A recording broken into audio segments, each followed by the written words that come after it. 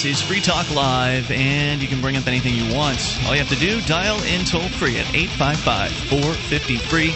That's the SACL CAI toll-free line, 1-855-450-3733. Join us on our website, freetalklive.com, and enjoy the various features you'll find on the site completely free. Unlike those other talk show hosts that want to charge you for their sites, we do it on the house. Go enjoy at freetalklive.com. You actually get to control the content as well, should you like. You find something online that you think is interesting, then you'll be able to submit it to our website with the Submit Show Prep option. It'll then pop up on the site, and then other listeners can vote as to whether or not they like or dislike what it is that you submitted. So the most liked will make it up to the front page in the top of the website at freetalklive.com.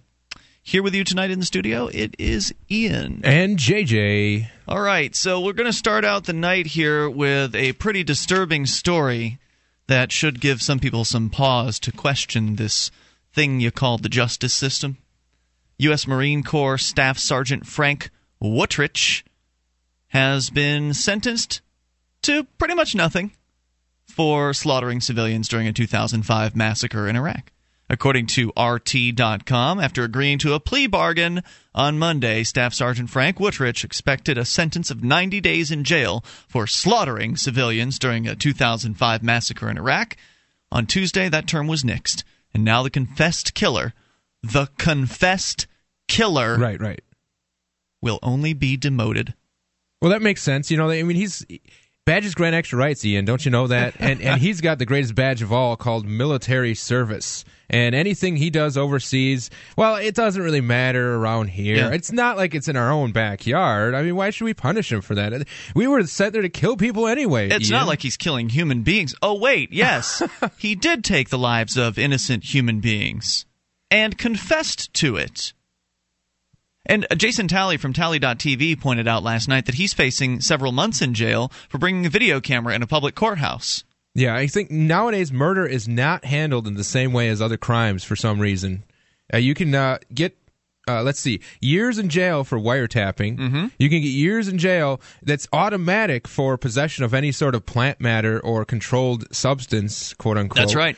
But when it comes to murdering people, for some reason, the justice system kind of gives you a free pass. Apparently, a spokesman for the U.S. Marine Corps base near San Diego, California, told the media on Monday that by pleading guilty to the charge, Sergeant Woodrich has accepted responsibility for his actions. Really? Has he? Has he made whole the families and the people who love those individuals he slaughtered? No. Well, then I don't think he's taking responsibility for his actions. This is true. He hasn't actually done anything besides admitted that he did it. Those actions. Can you imagine being this spokesperson? I mean, and how you could possibly even come to this man's defense? You have to be pretty callous to, not even beyond callous. You have to be a heartless, soulless, just husk of a human being in order to talk about the slaughtering of innocent people in such a manner, and to be behind this individual who made these actions. And it's just ridiculous, of course. More here from the story. By the way, the actions that are in question here included a starring role in a brutal massacre that left 24 people dead in Haditha, Iraq, back in 2005, led to 8 Marines being faced with a multitude of charges over the last 6+ years. Woodrich was the last of the 8 men to be brought to trial, but on Monday he accepted a plea bargain in lieu of continuing with his trial that involved, among other charges, 9 counts of manslaughter against him. The terms of the plea bargain, as reported Monday, were believed to include 3 whole months of containment in a military prison, the forfeiture of 2/3 of his pay, and a rank demotion. On Tuesday, however, the harshest penalty for the staff sergeant was revoked, and now Woodrich will see no jail time for his role in the murders. On November 19, 2005, Woodrich led a squad of U.S. Marines into 2 separate homes in Haditha outside of Baghdad. The men opened fire on civilians, killing 24 men, women, and children, including an elderly man confined to a wheelchair. Because you got to watch out for those. Those are some brave soldiers. You know, I really, it's the whole support the troops thing. You know, when people say support the troops, are you, okay, individuals out there who say this phrase, are you actually trying to say that we should support troops like this too? I mean, are you trying to delineate between the troops who are perhaps doing their jobs albeit their jobs are immoral in many cases, but they're doing it in more ethical ways? Or you just mean support all the troops? Do you really support the murder and the savagery that's going on in the name of the United States flag? Support them, right or wrong. Yeah, I can't. Yeah. Sorry. Yeah, there's nothing that makes sense about any of this. It's just horrifying what is going on here. So, again, taking out two dozen men, women, and children, including an elderly man confined in a wheelchair, he would later admit to instructing his peers to shoot first and ask questions later, and insisted that despite no weapons ever being recovered from the Iraqi homes, that the American fighters were under assault. Yeah, right. They're not under assault. Americans go overseas. They are the assaulting party. They are the invaders. They are the ones who are conducting the aggression and initiating the force. You invaded their home, buddy. Yes. You kicked in their door, and this dude in a wheelchair, I guess, shooting him up was just part of the game. You're scoring high points there, Get a bonus for shooting a man in a wheelchair. Yeah. And the children, too. They're worth double. Yeah, double points for kids. On Tuesday, Woodrich admitted that his name will always be associated with that of a cold-blooded baby killer and an out-of-control monster, but appeared emotionless when his scanty sentence was finally handed down, according to Reuters. He accepted guilt for leading the fighters through the massacre, but said that, quote, "The intent wasn't that they would shoot civilians. It was that they would not hesitate in the face of the enemy. The truth is, I don't believe anyone in my squad behaved in any way that was dishonorable or contrary to the highest ideals that we all live by as Marines." And that statement there proves just how delusional and how far off base this individual really is.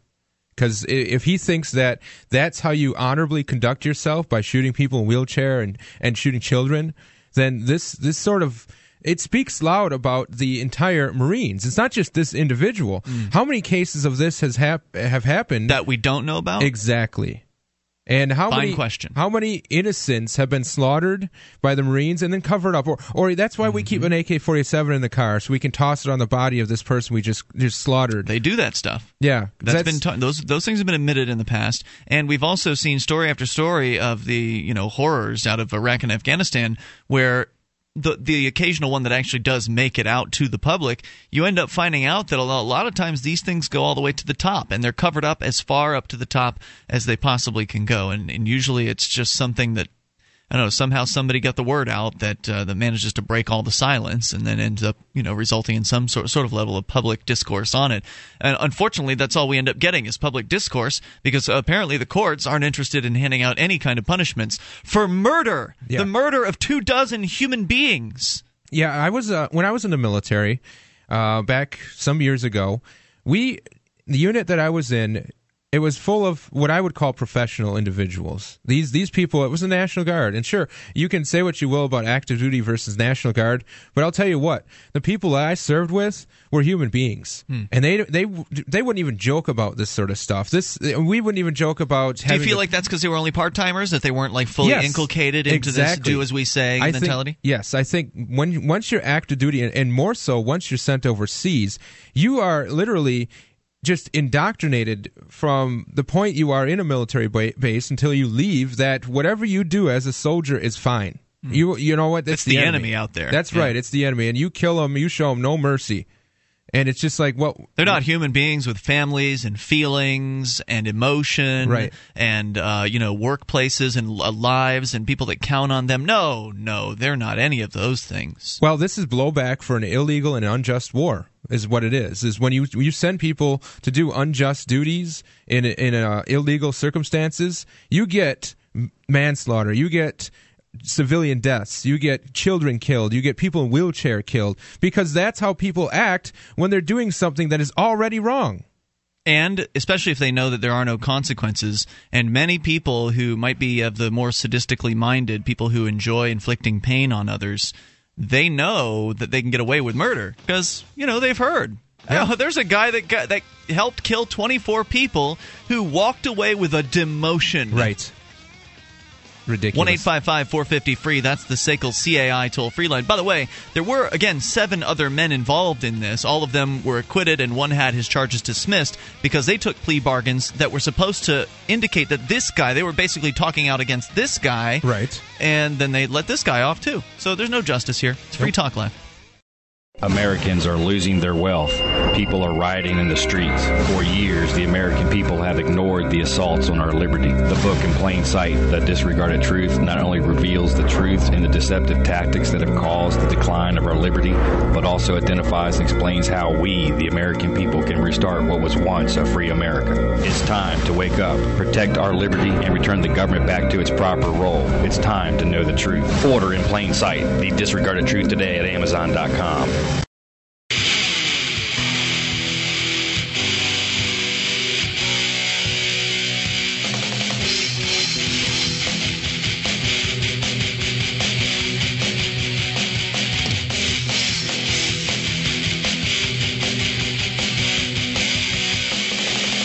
This is Free Talk Live. The toll-free number for you, 855-450-FREE. The SACL CAI toll-free line, 1-855-450-3733. You can join us on our website at freetalklive.com, and if you've got a mobile phone, a smartphone, you can go to m as in mobile.freetalklive.com, m.freetalklive.com, and that will allow you quick access to our live streams and the podcast, m.freetalklive.com.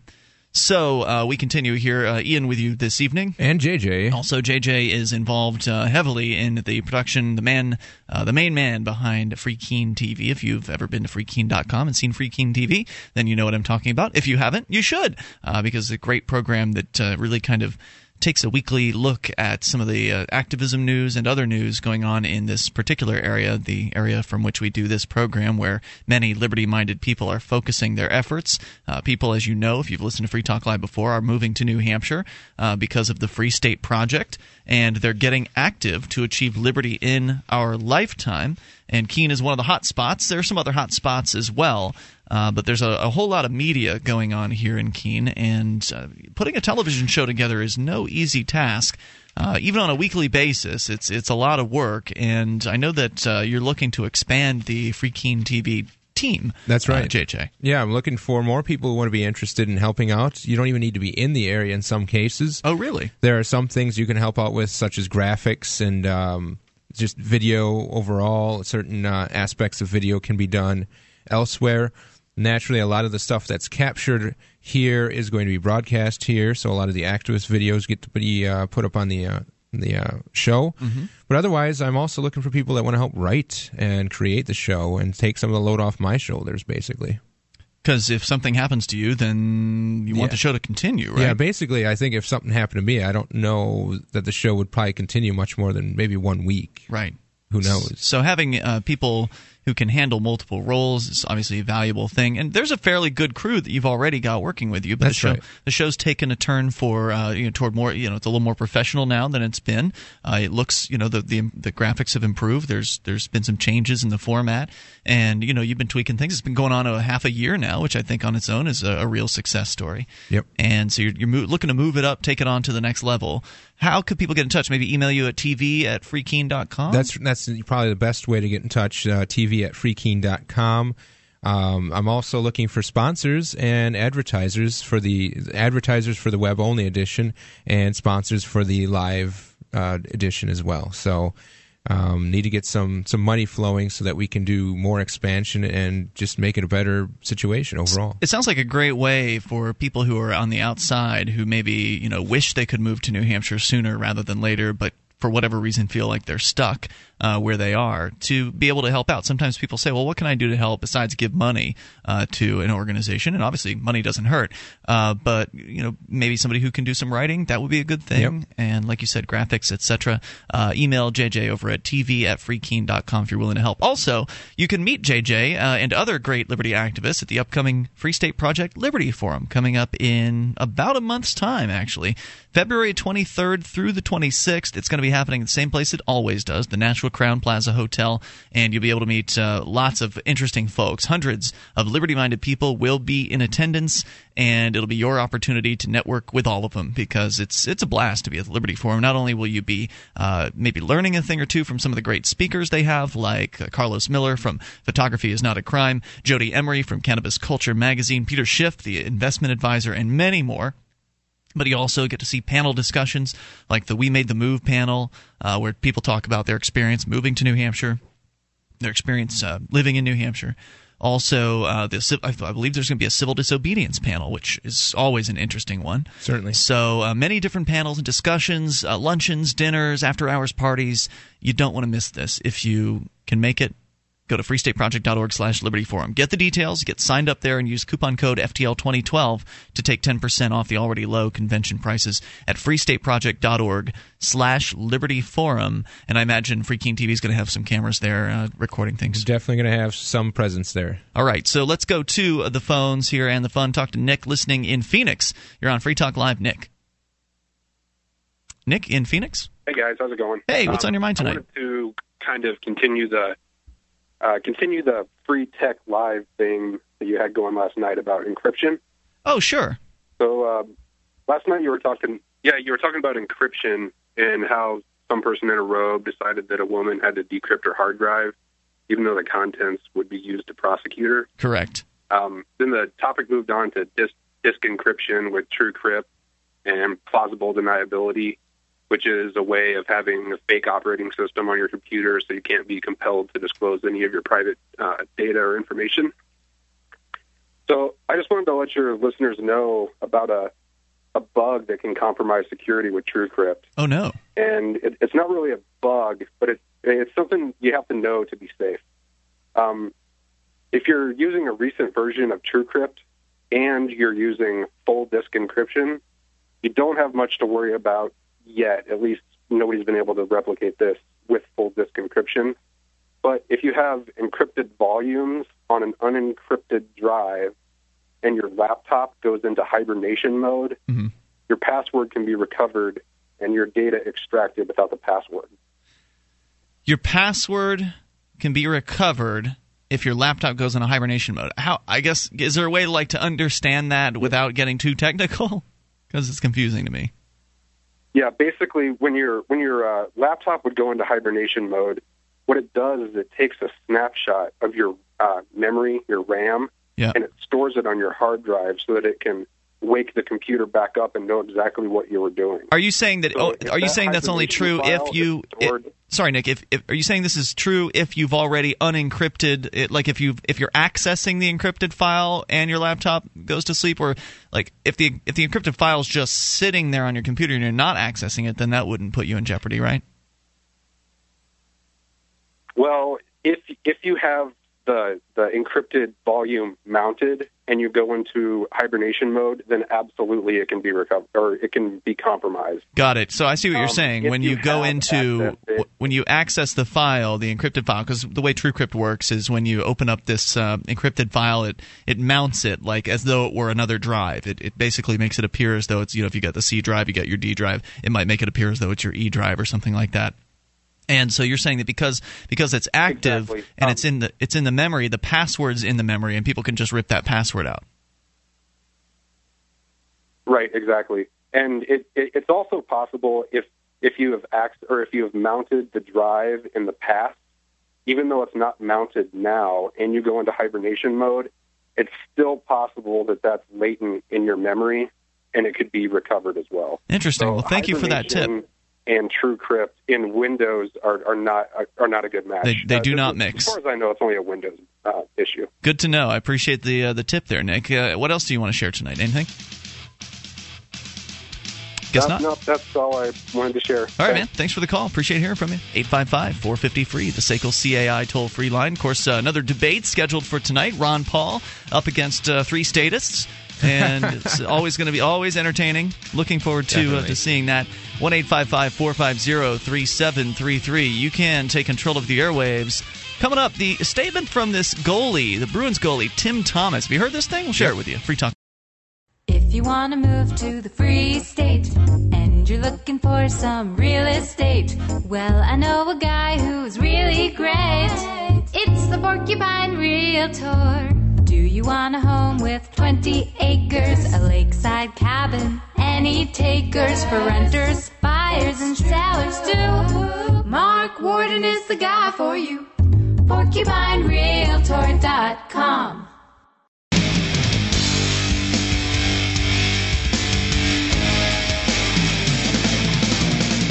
This is Free Talk Live. Dial in, toll free, and bring up anything you want. 855-450-FREE is the SACL CAI toll-free line.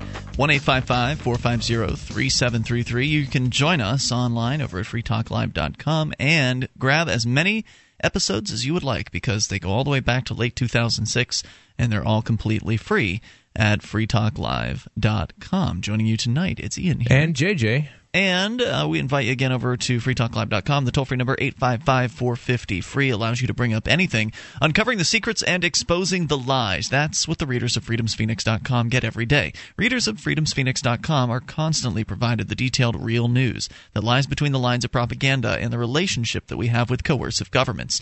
freedomsphoenix.com offers up-to-the-minute updates on the economy, technology, communications, and the rise of the police state. Go now to freedomsphoenix.com. You can sign up for their free daily dispatch, freedomsphoenix.com. Once again, toll-free number 855-450-FREE. Many people have heard this news because it actually made it to national headlines.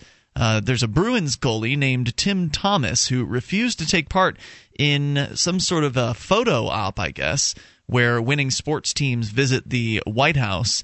And he had this to say when asked why, out of the entire team, he was the only guy who refused to attend. He says, quote, "I believe the federal government has grown out of control, threatening the rights, liberties, and property of the people."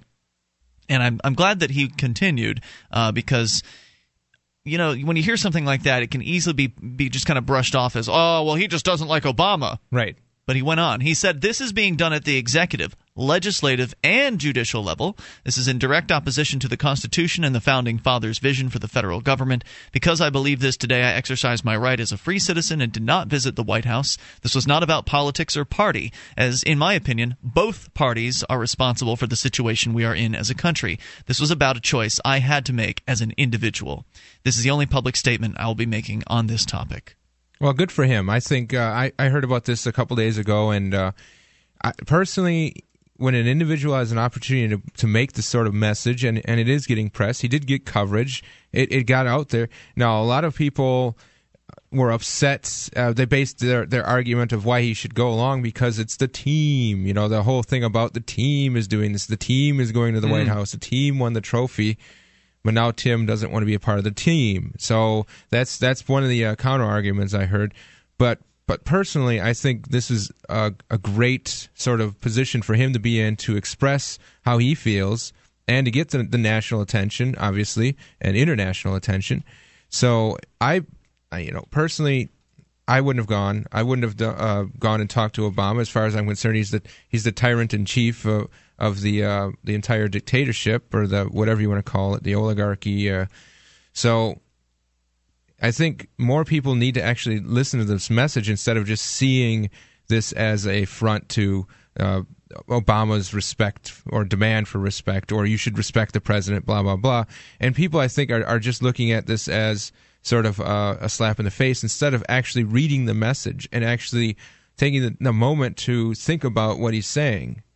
And I think it's really important what he's done here, because it's showing that you need to stand up. You've got to speak out, and even if it seems to be an unpopular thing to do, that's the right time to do this. Exactly, because there's never going to be, at least not anytime soon, a popular time to oppose the state. Maybe someday we'll see that. Maybe someday soon, hopefully, we'll see it becoming more in vogue to be, in opposition to the idea of the state, or at least the current state of things.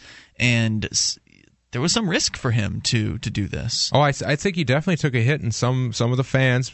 See, the thing that I don't like is that the state tries to hijack sports all too often. So you go to a football game or any sort of professional sports game, and you'll support the troops, American flags all over, jets fly over, national anthem, right, stars and stripes all over, and it's sort of that whole nationalistic pride gets wrapped up into the whole my team is better than your team sort of phenomenon.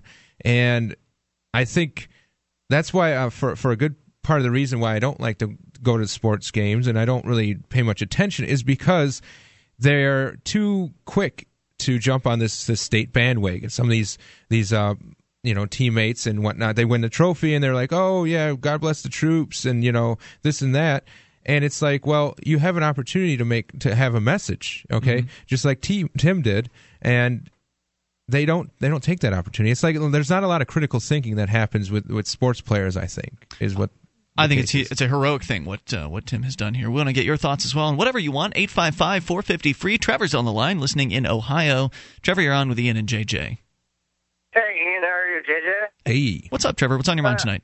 I just want to let you guys know I had a successful cop block, my really first one. Oh, do tell.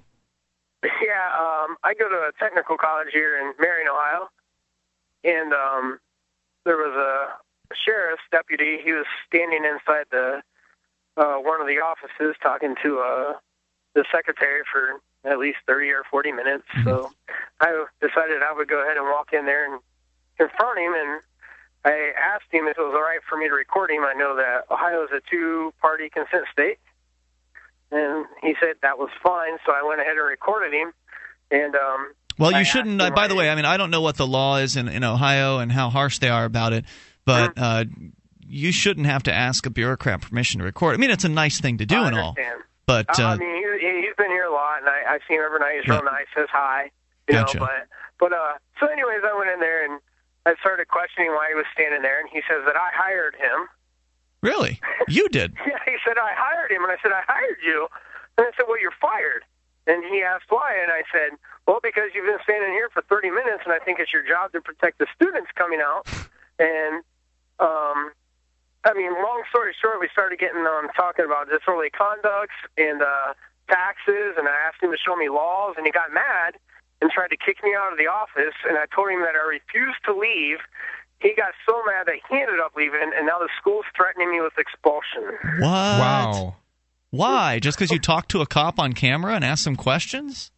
Yeah, that was against the school's policy, that I was belligerent, that I had no right because they hire him when he's off duty to come here and protect our property, I guess, at the college. So he was off duty at the time? He is in full uniform and the sheriff's car, and he's actually sitting in the parking lot now. And I asked him why he wasn't in the parking lot. As me as a student, I was in the Army for 13 years. I've only called one other time. And if I'm paying for you to protect my wife and I to go out to the parking lot, then why aren't you there?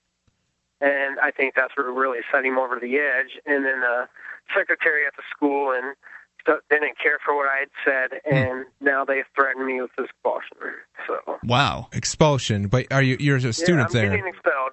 You are getting expelled, or it's possible you'll get expelled? The way it looks, I have to meet with the dean tomorrow. They said at 3:30, and I said why? Because I stood up for my rights as a citizen to ask him, and I said I have everything on film that I asked him permission, and he agreed. And then when he didn't like some of the stuff that I had to say, he tried to kick me out of the office, and I refused to leave. And I said if I refused to leave and it was a crime, why didn't he arrest me? And I asked him if I was being detained, and he said no.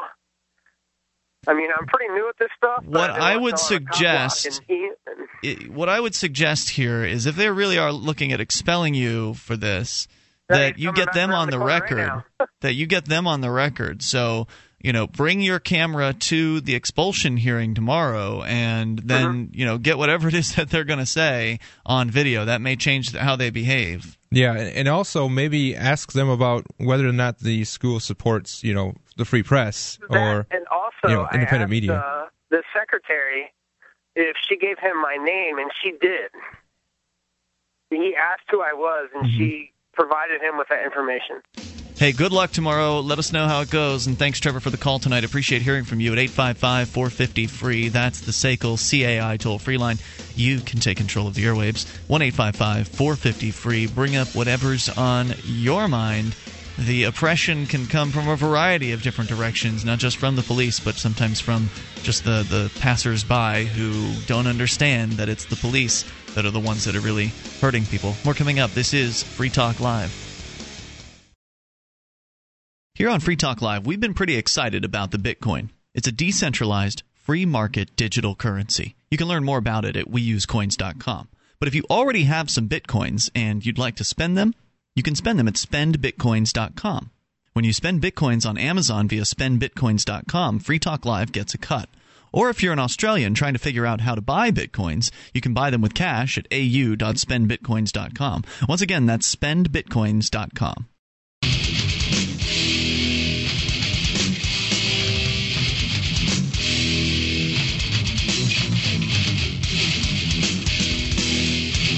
This is Free Talk Live. You can take control of the airwaves. Dial in toll-free. 855-450-FREE, the SACL CAI toll-free line, 1-855-450-3733. Join us on our website at freetalklive.com. All the features we give away, so enjoy those. And if you like the show and want to help support Free Talk Live, become an amplifier over at amp.freetalklive.com. AMP stands for Advertise, Market, and Promote, and the idea is a simple one. You can send $3 a month in with any major credit card through PayPal or use Visa or MasterCard right on our website, and we'll take that $3 in and invest it in the show, getting on more radio stations around the country and bringing more internet listeners on board as well, exposing new people to the ideas of freedom.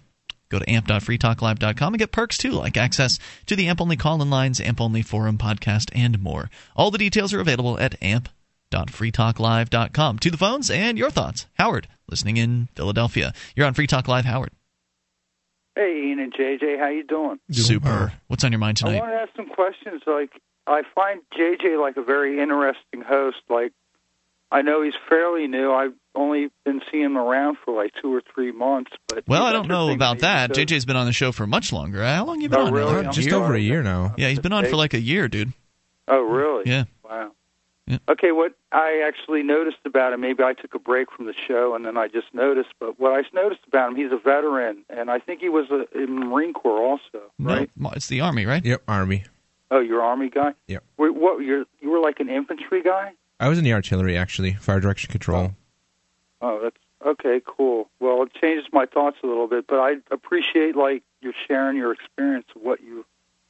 Yeah, it was a much different time. It had a lot of value to the show, but I was just like trying to, like, I'm a vet too, but I don't know. It's like now my thoughts are totally. I thought you were in the Marine Corps too, so I wanted to ask you some questions about that. But I do appreciate you being on the show and your views. Like, I just want to ask, like, I'm not sure, like, the indoctrination in the Army is the same as it was in the Marine Corps as far as boot camp was, but like being an artillery guy, like, do you feel regret? Like, I don't know if you were in combat or anything, but I'm sure that if, you know, your job to be an artillery guy is to shoot artillery at, you don't even know who you're shooting it at, but you're probably killing somebody. But did you struggle with that at all? No, I actually never actually was in combat, thankfully.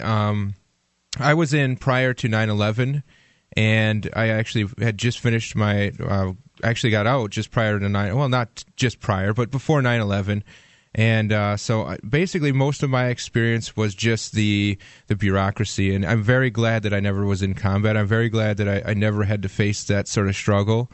And because, yes, you're right. Artillery, you don't even know who you're shooting at, especially just following orders. Yeah, right? Especially FD, in the fire direction control apparatus, you are just facilitating it. You're checking a map to make sure it's not going to hit any friendlies, but that's about it. And so it's very much a blind fire sort of situation, and I could see a lot of people having that sort of regret after they've gotten out of the service, not knowing whether that was their round that hit the school and the children or whatever happens. As far as the indoctrination, when I was in, it was definitely, this was before they lowered the standards. When I got in, they still had very high standards for accepting people. They wouldn't accept people who had violent records. There was no gang members or, basically anyone who had somewhat of a misdemeanor or worse sort of record wasn't in the military at that time unless they had some sort of waiver.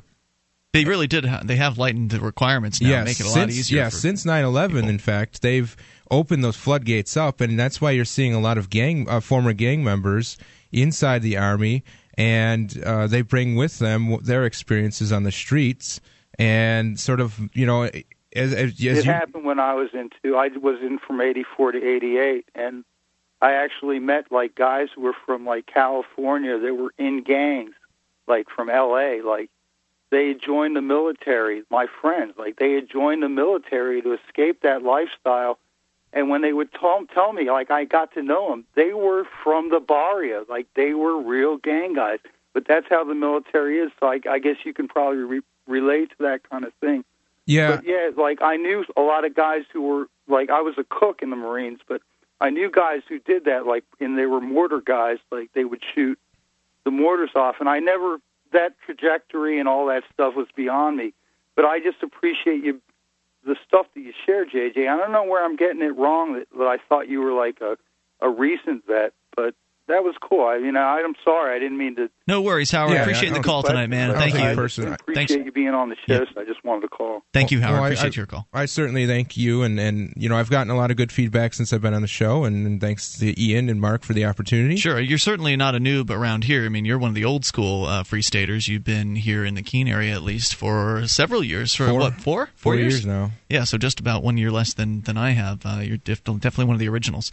So 855-450-FREE, that's the SACL CAI toll-free line, and you can take control of these airwaves. Hey, by the way, since we're talking about militaristic things, there's an update on our little situation here in pretty little Keene, New Hampshire, a little town of, or small city if you want to call it that. It's politically designated as a city, but there's only about 23,000 people that live here. Real small place. They've been granted $300,000 from the federal government for what is called a Bearcat. Now, this is a armored attack vehicle. It actually uses the term attack in the acronym for what Bearcat stands for. This is a killing machine designed to deliver men with guns to a certain location, perhaps crash into the front of a house or something like that, or whatever. This is an intimidating looking vehicle. If you've ever seen the Bearcat, it's a brand called Lenco, Lenco, that manufactures these things. No one has yet been really able to explain why any police need these things. Certainly, why a small town would need a Bearcat. The claim is because Keene has events like the Pumpkin Festival, which is a once-yearly event where a bunch of people come to Keene and party in the streets and have pumpkins and stuff. And they claim that could be a terrorist threat, and there could be a terrorist threat to the Pumpkin Fest. So we need to have the Bearcat around to, I don't know, deliver men with guns to a location, as though they don't already have police cars and SUVs and other vehicles. So the controversy has been that the city council around here didn't bother to actually hold any sort of a public notice hearing on this. They just kind of quietly approved it. They didn't really announce very loudly that they were considering it in the first place, and basically they snuck it in under the radar. I think a lot of people found out about it through the newspaper after they had already accepted it. Yep. I think. And they voted almost unanimously for it as well, just proving that their allegiance lies with the Keene police and whatever it is the police want, as opposed to what people in Keene actually want. Because if you talk to people in Keene, they don't want the Bearcat. Right. People overwhelmingly are against having a Bearcat in Keene, New Hampshire. So some of the activists have taken it up as an issue, and have attempted to get another public hearing on this, or to get a public hearing on the Bearcat to reconsider their decision to accept this thing. And there were over 140 petition signatures collected over just one weekend, and then delivered the following week to the city council with the intention of having the city council take a look at this issue. And again, just reconsider it. Just have a public hearing about it. It wasn't even a petition to say refuse the Bearcat. It was just a petition to say let's have a hearing on this. Yeah. And the man calling himself the mayor, the new mayor, decided to basically blow it off the table by what they call taking it as informational, which basically means, okay, we've seen this and we're not going to do anything about it, and just blow it off. And so that wasn't acceptable to me. I attempted to contact this guy and ask him for an interview, which he said when he took his office that he'd be willing to do independent media interviews, unlike his predecessor who refused every single time he was asked for an interview. Thus far, we've yet to be able to track him down for an interview. And so activists decided to go to a city committee meeting tonight with signage, anti-Bearcat signs, and the intention originally was to speak out at this meeting, even though it wasn't a meeting about the Bearcat, was to simply use the public speaking opportunities at this meeting to just go ahead and just grab a microphone and start talking about the Bearcat. Well, we never had the chance to do it tonight because the city manager spied me as soon as I walked into the room, and he came over and he said he had something to tell me. So we went outside the room. And he informs me that the one guy on the council who had opposed the Bearcat has brought the issue forward again officially, as like he brought a letter, it was signed. He showed me the letter from this councilor, so to prove what he was saying was true. And so apparently, when a city councilor says something, they actually have to have a public hearing about it. Whereas if 144 people have petition signatures, they don't have to do a damn thing about it. So the word is there will now be some sort of a public hearing regarding this military killing machine that the ballistic engineered armored response counterattack truck. That thing, yeah. So it's moving forward. Maybe there's a possibility it could be turned around. And so these are the things that we need help with up here. People getting here, getting active. More coming up at 855-450-FREE. That's the SACL CAI toll-free line. Bring up anything Free Talk Live. People ask me, Tim, why did you start verbalsurgery.com? Well, it's easy. I started making these podcasts to make you feel better right now. That's right. From the tops of the Himalayas to the bottom of the deepest seas. That's right. These broadcasts go out to everywhere on the planet and most importantly, deep inside of your brain to make you feel better right now. And isn't that what it's all about? Verbalsurgery.com. Check it out today.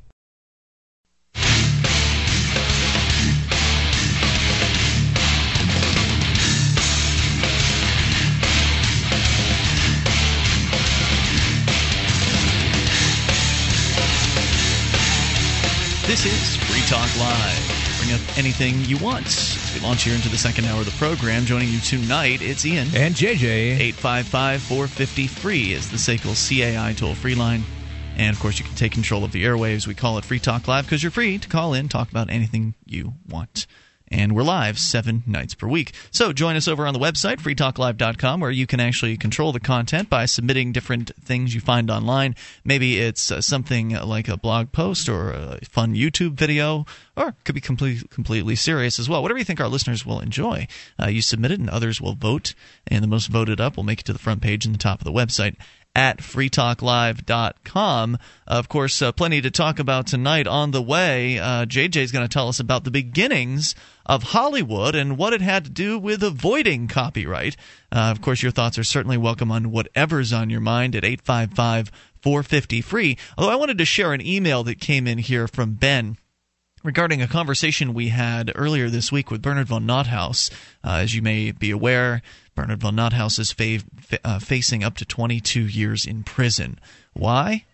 Well, it's not like he murdered half a dozen people in Haditha, Iraq, like the Army guy there, the Marine that has been completely not sentenced to anything. No. Bernard von Nothaus is facing 22 years in prison because he made something that competes with the federal government. He made an alternative currency, the Liberty Dollar, a real value-backed currency with real silver and gold backing it that threatens the legitimacy of the state. And they can't have their legitimacy threatened. So, he's looking at the rest of his life in jail. He's in his 60s right now. Right, and never mind that the Constitution says only gold and silver shall be legal tender or whatever, Right. Regardless, the Constitution just a piece of paper. Yeah, we all know that the Constitution doesn't mean anything to these people, and so we had Bernard on the show to encourage people to write to the judge in the case and to essentially, ask for forgiveness, mercy.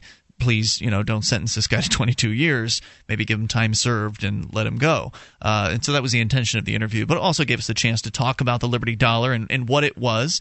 And Ben says, Ian, I'd be careful with holding up Bernard von Nothaus as a hero. I'm sure you're familiar with the Lou Rockwell article on the case, and I feel like maybe I've seen it. But anyway, he says, my understanding that merchants were actively encouraged to return Liberty dollars as change, even while they were fully aware that the spot price of the silver in the coin was less than the supposed value of the Federal Reserve notes being conveyed.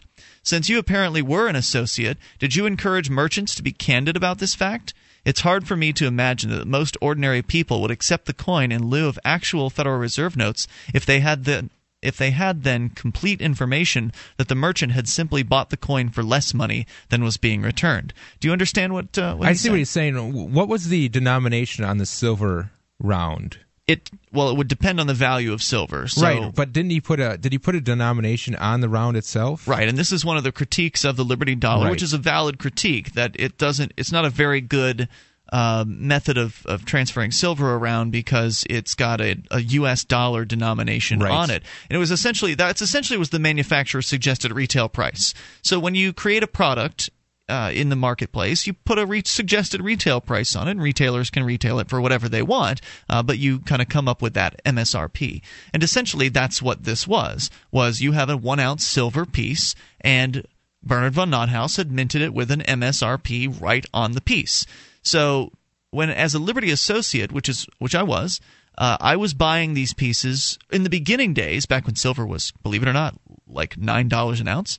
I was buying it for $9 and change per ounce, and it had a $10 mark. It had a $10 marking on it. So the idea was you would spend one of them and spend it at a $10 value, and therefore there was a financial incentive for you to spend that money as opposed to hoarding it. Now, there's nothing wrong or dishonest about that.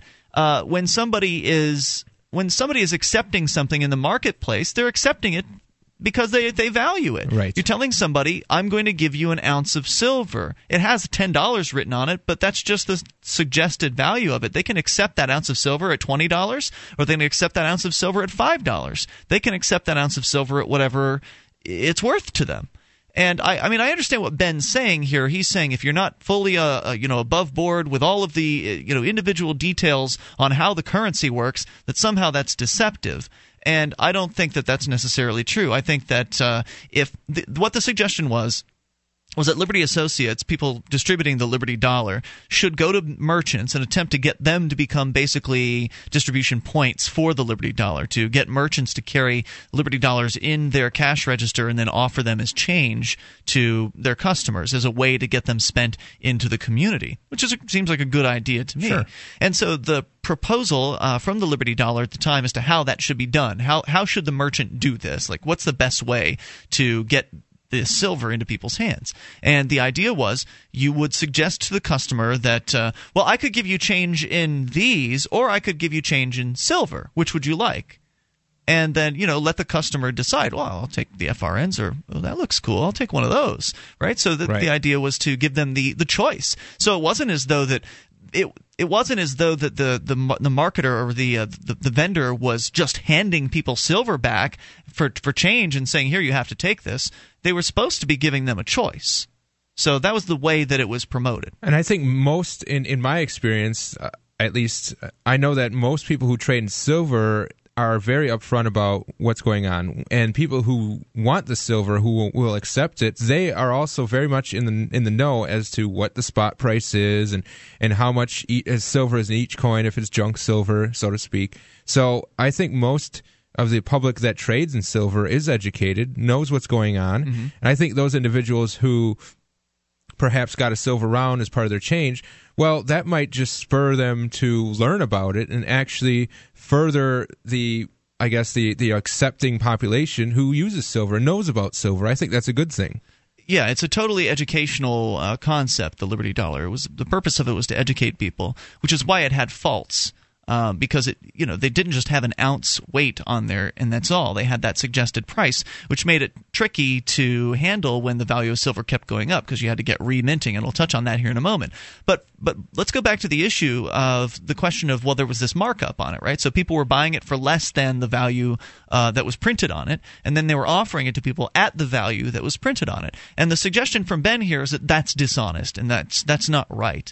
But the fact is, banks get dollars at a discount too. The high-level banks that are buying dollars from the Federal Reserve, they're getting those at a discounted rate as well. So banks are doing the exact same thing. They're incentivized with a discounted rate on buying money from the Federal Reserve, as I understand it at least, to, I don't know what they're paying. There's like 50 cents on a dollar or something like that, or I don't know what the amount is, but they're not paying full price for those things. Right. So that's happening at all different levels. It's acceptable to mark a product up when you're bringing it to the marketplace, and this is a product. It's a product. That's right. So I personally, I have the viewpoint that value is determined at the point of sale and right. at the exchange that happens. You can value something at whatever you want, but it's the two individuals who trade it who actually determine what the value really is. Yeah, absolutely. And I'm under no obligation to reveal to the customer all of the details about the insides of how the Liberty Dollar process works. I mean, there's no obligation there. I just offer them an ounce of silver as change, and if they want to take it, they can take it. If they want the FRNs, they can take that too. And needless to say, individuals who might have gotten a Liberty Dollar in the past and maybe whatever they were shortchanged, if they're still holding on to that dollar now, they've made money.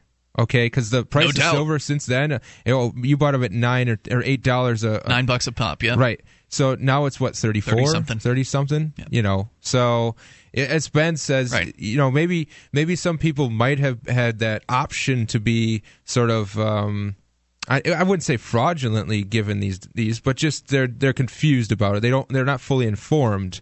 I suppose someone could get really upset about, oh my God, my 50 cents. I didn't get my 50 cents back out of that transaction, but you did get an ounce of silver back. Right. Again, he's getting all upset about it not being the same value in FRNs as what was paid for it. And sorry, that just doesn't really fly with me.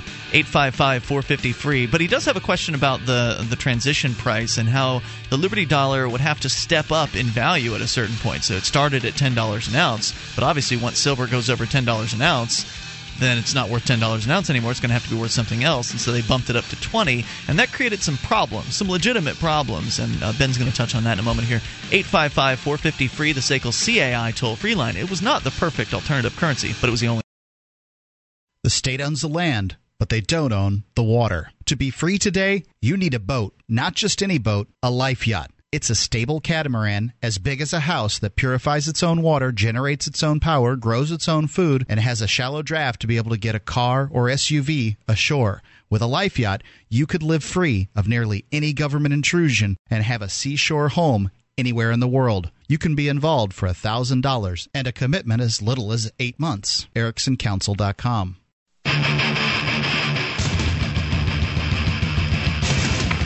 This is Free Talk Live, and you can bring up whatever you want. Toll-free number, 855-450-FREE. Certainly, you're welcome to share your thoughts on the Liberty Dollar.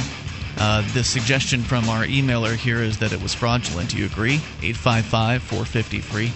That's the SACL CAI toll-free line. And tonight it's Ian here with you. And JJ. And we invite you over to our website at freetalklive.com. Enjoy the features that we have there for you. Again, freetalklive.com, features including the bulletin board system. You can find show notes there, as well as all kinds of discussions with other Free Talk Live listeners. And it's free, like everything else on our website, bbs.freetalklive.com. Since we're talking about alternative currencies like the Liberty Dollar, it behooves us to discuss an alternative currency that is impossible for the federal government to stop. And I believe that because the Bitcoin is completely decentralized. Problem with the Liberty Dollar, and it had its share of problems, one of the biggest problems was the fact that it was incredibly vulnerable to federal intervention. Meaning, if the feds wanted to, and they did, the feds went to the Liberty Dollar offices, and they raided them, and they went to the vault, the mint, where a lot of the Liberty Dollars were being stored, and they let them right in, and they took all of the money. They took all of the gold and silver, and they still have it. And Bernard von Nothaus hoping he can somehow get it back for people. I think he's probably not going to be very successful at that. But all that said, he's trying to get the money back. But they took it all because it was all in one place. It's easy for them to do that. They're a gang, they're a criminal gang, and people are afraid of them. They're going to go in and they're going to put guns to people's heads, and they're going to get exactly what they want. And the Bitcoin doesn't suffer from that problem. It's completely decentralized. It doesn't exist in any one place. It exists in millions of places because the Bitcoin is essentially a peer-to-peer currency.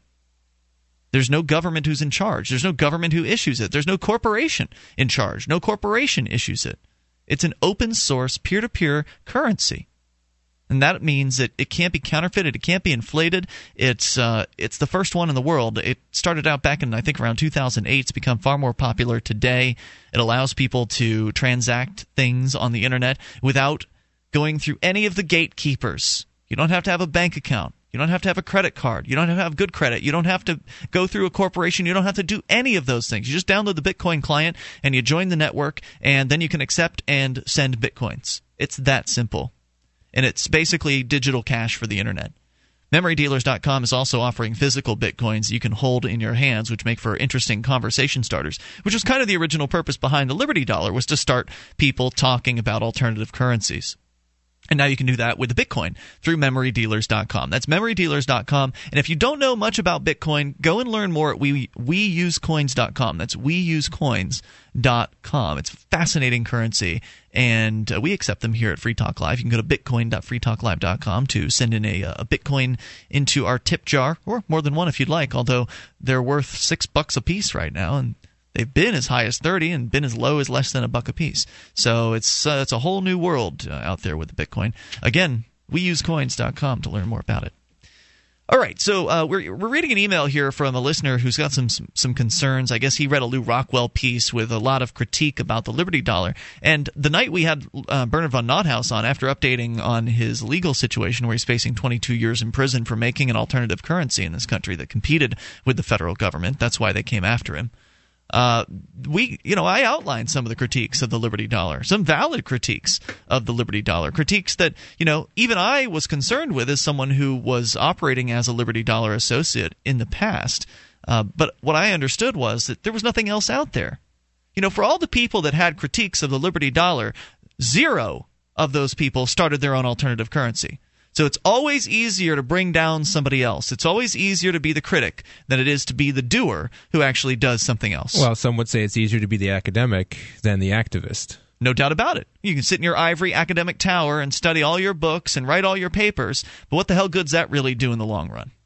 When people if you're not willing to stand up for what you believe in. Right. Bernard von Nothaus put his life, his career on the line simply to get the word out about this currency. It doesn't seem as though it was a very wealth-generating thing for him, in that he had to ask for help with paying his legal bills. So it's not like Bernard von Nothaus was out there living large in a big mansion, driving around in limos because of this. I don't know if you had a chance to meet him that one year at the Liberty Forum. I met him briefly, yes. Yeah. He doesn't strike you as real wealth-flashing kind of No, he doesn't strike me as a wealthy man who's just flaunting money. No. I mean, that's not to say he's not socking it all away in some foreign bank account or something like that. But, he did this and took a serious risk, and he did it and introduced a whole lot of people to the idea of alternative currency. But yet some guy on LouRockwell.com decides he's going to take him down with his article and critique him left and right, which is fine. Critique is fine, but to suggest that it's wrong to market a product at a price that's slightly higher than what you paid for it and not tell everybody that that's what you're doing. When you walk into the store and you buy a product off the shelf, does it have to be explained that the business owner didn't pay as much for the bottle of Coca-Cola as you are as the customer? I think it's not only does it not need to be explained, but it's supposed to be common knowledge that they make money off of this sale. Right. That's why they're in business. That's why they are able to open the doors and let you buy their products, because they make money. So that was the first critique in this email here, and it's really weak. But the second one's a really good critique. He says, I can kind of get at the boundaries, but the reminting thing bothers me the most. Perhaps you can shed some light on the $10 to $20 transition. Did this happen when the spot price of silver crossed somewhere close to $10? If merchants were returning coins with $11 FRN of silver rather than a $20 FRN bill, that in my mind is very problematic. When that occurred, did the price of Liberty Dollars that Nothaus would sell to associates spike closer to 20? I'm curious who actually got most of the spread when coins were reissued with a higher face value. So what he's referring to is the fact that they put this MSRP on the coin.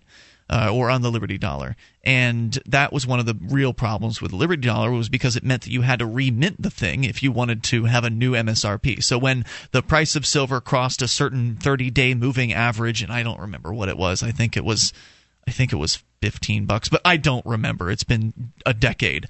And so they would then they would mint new Liberty Dollars with a $20 value printed on them instead of $10. Because if the price of silver is $15 and you come to somebody with a an ounce of silver that says $10 on it, why are they going to give you $15 for it? It says $10. I don't want to give you $15 for it. Then you have to explain to them, well, the price of silver went up, and this is an old coin, and so therefore it's worth more now. I mean, it could be explained, but it makes it difficult. I think the idea of putting a dollar amount on it, it's a double-edged sword. On one hand, I don't like associating it with the fiat currency of the United States because obviously that's a flawed system. Right. But on the other hand, it does make it an easy way to communicate, to say that quickly.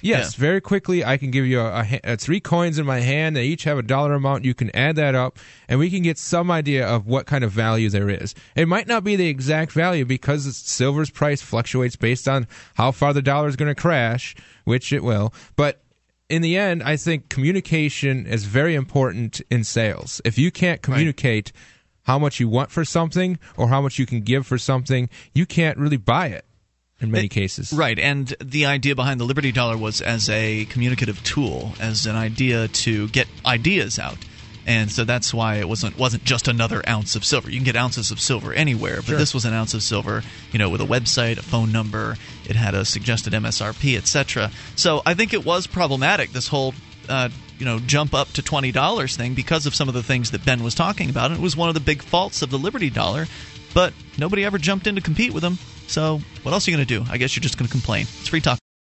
Hi, I'm Mark Craighead, founder of Crossbreed Holsters. Are you looking for a concealed carry holster? Crossbreed Holsters is the home of the world-famous Super Tuck, the most comfortable concealed carry holster on the market today. Try one out and see how truly discreet and comfortable carrying concealed can be, and find out why we call it the ugliest holster you'll ever love. We are the standard others try to imitate. Get the original. Get your Super Tuck at crossbreedholsters.com. Again, that's crossbreedholsters.com.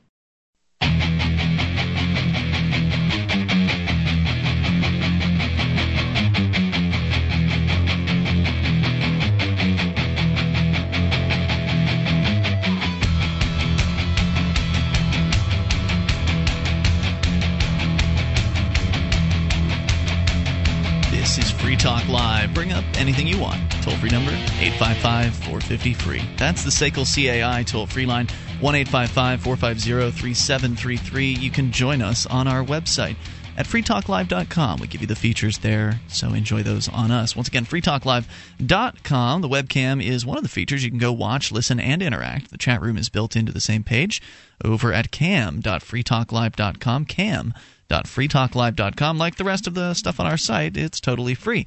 Now then, vaporsmiths.com is where you can go to learn more about the e-cigarette that is taking at least from what I've seen, the activist community by storm. There's a whole lot of people up here that have decided to grab onto the e-cigarette from vaporsmiths.com because, well, it seems like it's a no-brainer to me. I don't smoke cigarettes, but I've actually tried the Vaporsmiths, and I like them. I think they're incredible. It's an incredible product. It's well built. It's one of the highest quality e-cigarettes you can get in the marketplace today, and it's free when you buy 40 cartomizers.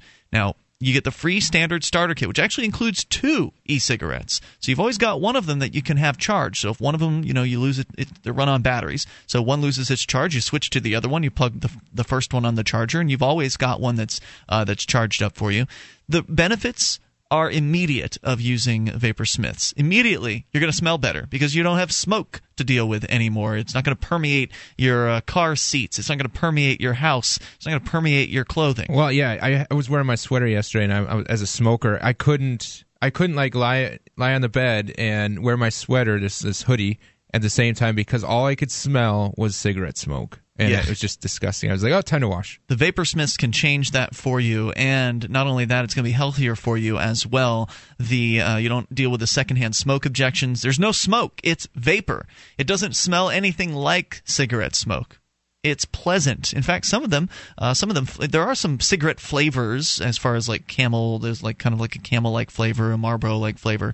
But there's also cherry and vanilla and menthol and some other really tasty flavors as well. And so you can get whatever works best for you. But if you order 40 cartomizers or more, and a cartomizer is the equivalent of a pack of cigarettes, use coupon code FTL and you'll get that free standard starter kit. So Plus, you'll get free shipping on orders over $60. So go to vaporsmiths.com, get hooked up with the e-cigarette from Vaporsmiths. 855-2GET-VAPOR, 855-2GET-VAPOR is their number, and that's vaporsmiths.com. Use coupon code FTL and get your free starter kit with purchase of 40 cartomizers or more. As we continue here, we're talking about the Liberty Dollar. And then still to come here, the motion picture industry, a little bit of history that JJ is going to share with us. Interesting stuff coming there. But there's a critique here in an email from Ben, and it's a good critique. He's talking about the dollar price that was listed on the Liberty Dollar. Now, the Liberty Dollar was the most popular alternative currency in the United States a decade ago.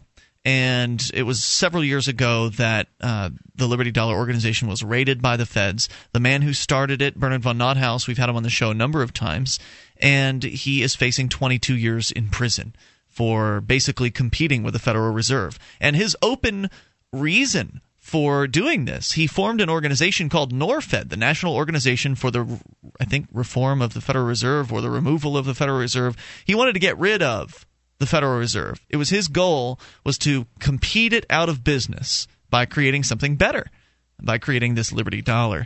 And it was a brilliant currency, had all kinds of great anti-counterfeiting features in it, and actually also had a very pretty, polished-looking silver piece. It was very impressive. When you took it out to a retailer and you tried to pay with something with it, you're usually going to get some really interesting comments from people like, wow, what's that? Because it's big, it's shiny, it feels like it's a real and there's coin. Intrinsic value. Yes. And you can tell something's valuable about it just by looking at it. It feels heavy. Right. It has weight to it. So you'd drop it in someone's hand and they'd realize this is not your average government coin. In fact, it wasn't a government coin. And anyway, he's facing 22 years in prison. And so people kind of after the fact are remarking that, well, maybe he could have done things differently. Well, maybe he could have. Or maybe you could have. Maybe you, the critics, could have gone out there and created a better alternative currency. But no, it's a lot easier to write essays over at LouRockwell.com and complain about things.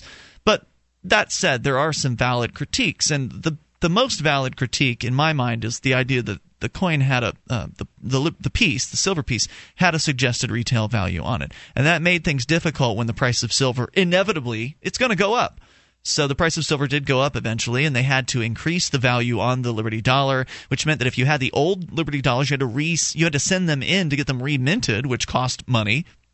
And then, of course, they raised the price on the Liberty Dollar. And Ben's question is here that when silver went over a certain level, at what level did the price of the Liberty Dollar jump to? How much of a spread was there between what the person who was the marketer of the Liberty Dollar was paying for the coin and what they were actually marketing it at? And there was a bit of a spread for a little while, which made me uncomfortable as somebody who was a Liberty Dollar associate. I didn't feel right buying something at, say, $15. Again, I don't remember what all the numbers were and at what times. It's been too long.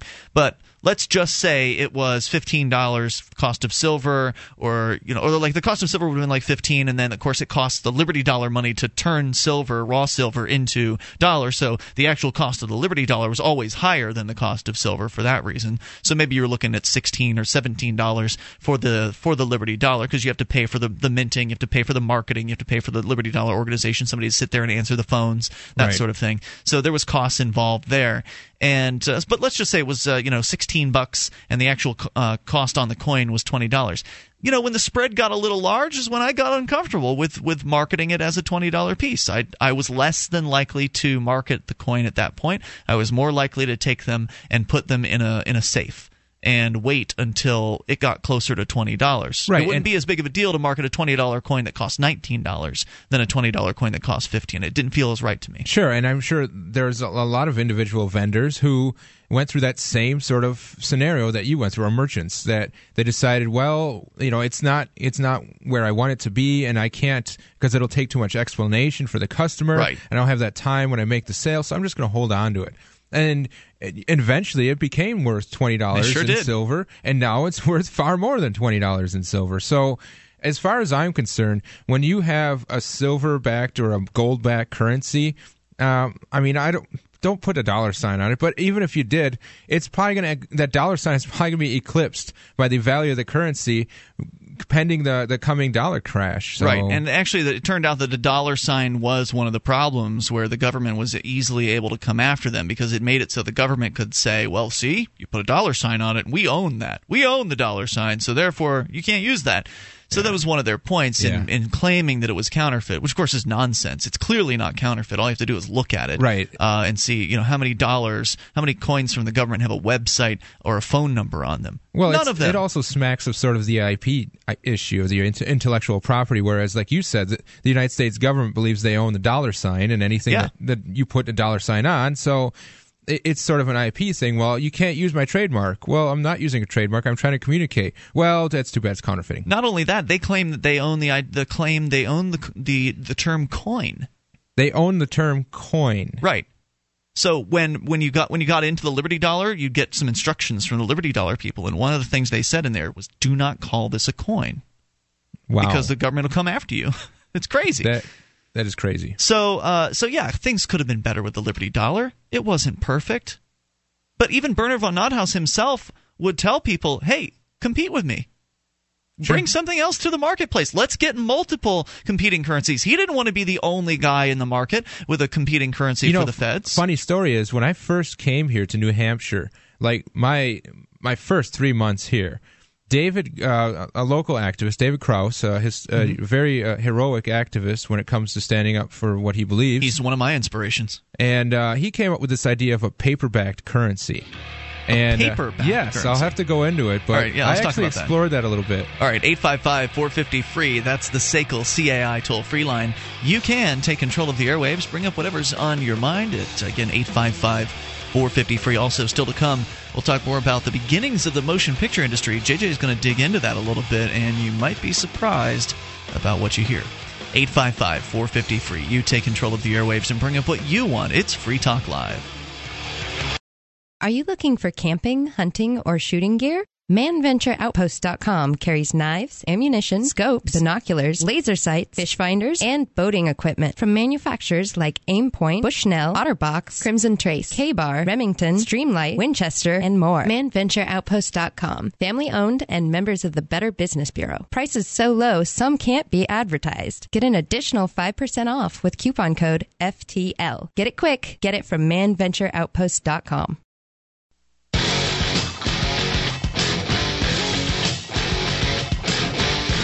This is Free Talk Live. Bring up anything you want. Toll-free number 855-450-FREE. That's the SACL CAI toll-free line. And here with you tonight, it's Ian. And JJ. I want to invite you over to the website at freetalklive.com. If you enjoyed this show, well, you can shop with us.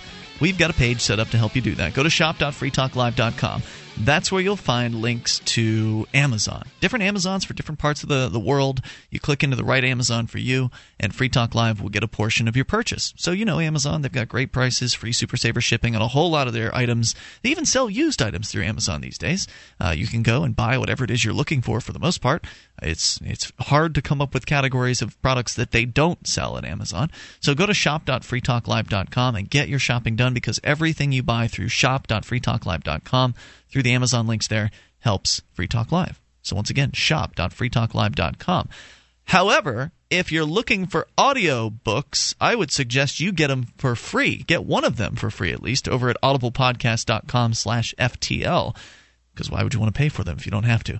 All that said, once you get involved with the audiobooks, you probably want more than one, and eventually you'll find that they're very affordable. Audiblepodcast.com/FTL is where you can go to get a free gold membership and grab a free audiobook or some other form of audio information or entertainment, because it's not just books that they have there. But within the books category, they've got pretty much whatever you might be looking for, everything from classics to new releases and whatever's in between.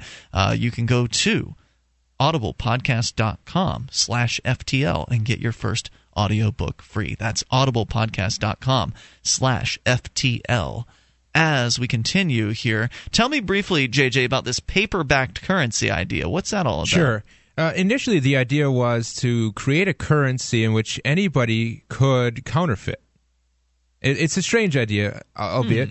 But the idea is this. You create this paper currency, and it's got some fancy ink on it, and it has fancy paper, and the value of that currency is derived from what it costs to print it. So the paper, the ink. And so 2 cents. 2 cents, yeah, 2 cents, 5 cents, whatever it is, if it's really fancy. I thought maybe it could be made more fancy by putting a holographic image on it, one of those stickers sort of things, and then that might raise it up to as much as 25 cents, depending on how expensive or affordable it is.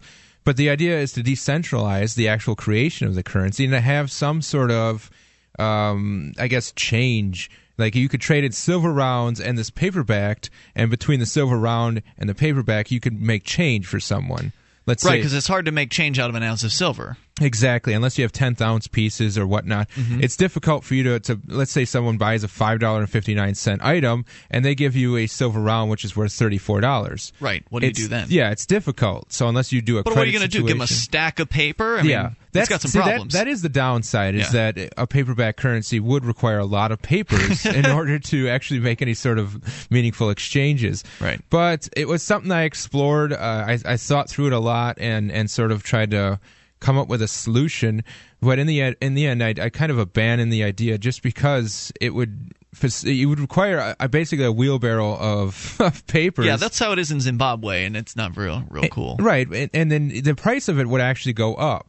The value of it would go up. You wouldn't actually put a price on it other than 1 unit. You would assign just a unit price to it. And then the price would go up as it costed more to... Well, plus someone would have to be able to assess the value of it too, right? Like somebody looking at it as a vendor, for instance, selling you a product would have to somehow be able to accurately assess the value of the piece of paper. That's true, but if a piece of paper is usually valued at around 5 to 10 cents, it's not going to be a hard value to assess. So, this is worth 5 cents. Well, yeah, I can see that. Maybe. It depends.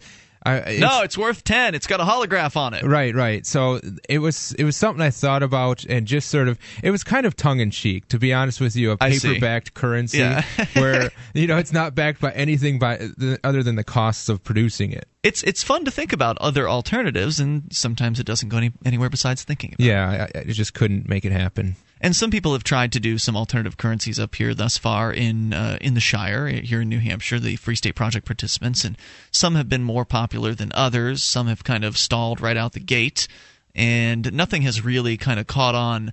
The real alternative success stories have just been generally silver and gold. So, like, not one particular method of distributing silver and gold, but just generally silver and gold is pretty popular among the folks in the underground, so to speak, the people offering black market or gray market services, or even products just simply not being sold above, through the governmental approval system. Silver and gold are pretty popular around in general. I think Bitcoin's probably coming. It's probably upcoming as far as its popularity is concerned. People are more likely to take Bitcoin because it's more established than, say, some newbie coming into the market with his brand new currency saying, hey, take my alternative currency. I mean, there's always that first curve, if you will, that first steep cliff that you kind of have to climb as being a brand new currency to get people to accept your currency and get people to look at it as a serious product and one that other people are going to be interested in. And I can say that thus far I haven't been too interested, just besides curiosity, in a lot of these alternative currencies. Well, I personally, silver and gold, it's something tangible. You can hold in your hand. You can bury it in the backyard. You can hold on to it, and it's gonna retain its value. It's gonna be something that you can trade with in the future, and it's a good reserve currency as far as I'm concerned. As far as trading it, well, it's easy to trade in person, but once you get to the internet, that's where the complications arise, and that's Bitcoin solves that problem. And that's exactly right, where I think Bitcoin comes in. And if between using Bitcoin, silver, and gold rounds, I think you have a pretty good good 1-2 basket. punch. Yeah, a good basket of currencies. So, let's go to you and your thoughts. You can bring up whatever you want here. Let's talk to Drew, listening in Iowa. Drew, you're on Free Talk Live with Ian and JJ. Hey, Ian, JJ, thanks for taking my call, guys. Sure, I Drew. really appreciate it. What's on your mind tonight? All right, well, new listener, and I was referred to by a fellow Iowan that I caucus with, and we met through the Ron Paul movement, and I sensed a little bit of his, I don't know if hostility is the right word, towards LouRockwell.com, and I've noticed it since I've started listening to you guys. I don't know why you would sense hostility toward Lou Rockwell. Well, based on your comments earlier, and Ian, I'm going to speak for myself. I know you advertise with Lou. I'm advertising there right now. Yeah, you obviously care. You like Lou Rockwell. I like what he Lou Rockwell. Seems like a nice guy. He sat here in the studio with us. It doesn't mean that. Well, hold on one second. One second. It doesn't mean that we agree with every article ever written at Lou Rockwell, and we can certainly take exception with certain articles and not decry the entire website or Lou Rockwell himself. Well, no, I just to be more objective, I suppose, is how they don't solve problems. They're not talking about solutions, as opposed to what you guys mentioned tonight, if I remember correctly. Okay, they're just identifying problems. True, that's a general. I think that's a general critique of LouRockwell.com. Sure, it's more of a site of academics. It's more of a site of people with ideas. People are a lot smarter than myself. I mean, there's some brilliant folks writing on LouRockwell.com, and I think that's. I would just say the links and the information given alone is enough for an individual, a free-minded individual, to decide for themselves what solution is right and fitted for them. And I yield to you guys. Thank you very much. You don't have to go, but look. The information is certainly valuable. Obviously, look at LouRockwell.com. It's the #1 liberty-oriented website out there. I mean, it beats Free Talk Live by a mile. So clearly, people value what they find on LouRockwell.com because information is valuable, and you can take that information, you can turn it into ideas. But it's also valuable if you've got a mouthpiece like LouRockwell.com. If you have solutions, use it. Use it to promote those solutions. And I don't really see too many people promoting solutions on there very often. Now and then you'll see something pop up here and there, but usually it's just more of an assessment of what's wrong, and it's okay to assess what's wrong. But if you don't give people the ideas that they can, because people aren't going to come up necessarily with the best solutions on their own. A lot of times they're going to come up with the same old things that people have always come up with. We need to elect new people, or we need to have a Free State Project where I live, or whatever.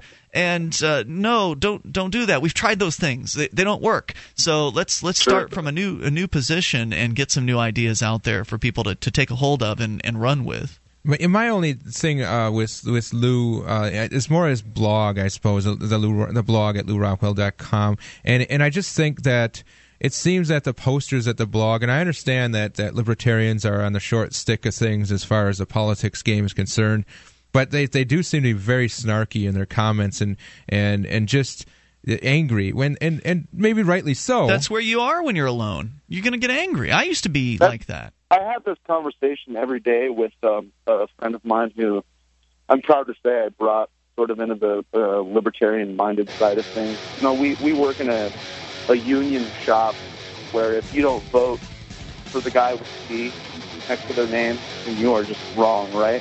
Drew, I'd love to hear more about your conversation. You can stick with us here, and we'll bring you back in hour number 3. 855-450-FREE is the SACL CAI toll-free line, and bring up whatever's on your mind. Take control of the airwaves. 855-450-3733. Hour 3 is next. This is Free Talk Live.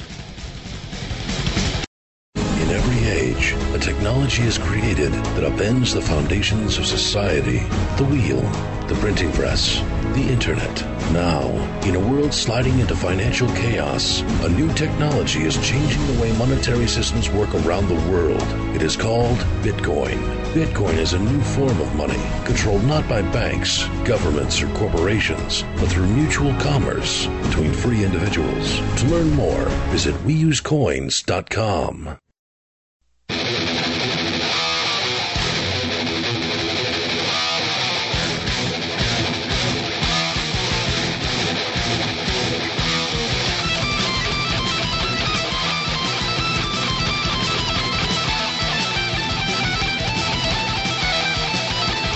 This is Free Talk Live. You can bring up anything you want. Dial in toll-free at 855-450-FREE. Take control of these airwaves. Here it's Ian with you. And JJ. 1-855-450-3733. You can join us on our website at freetalklive.com and enjoy the features. Coming up this hour, we get a chance. JJ's going to tell us about the beginnings of the motion picture business and what it had to do with copyright. You might be surprised. I know I was. 855-450-FREE. Let's talk first, though, to Drew. He's stuck with us here through the news there. Drew, you're relatively new to the show. You were telling us a story about a coworker with whom you were having a conversation at it's a union shop of some sort. So go ahead and start that conversation. Go ahead and start from that the beginning, because we've got some new listeners tuning in. Right. Well, what I was saying was, we work at a union shop, and for a pretty prestigious company nationwide.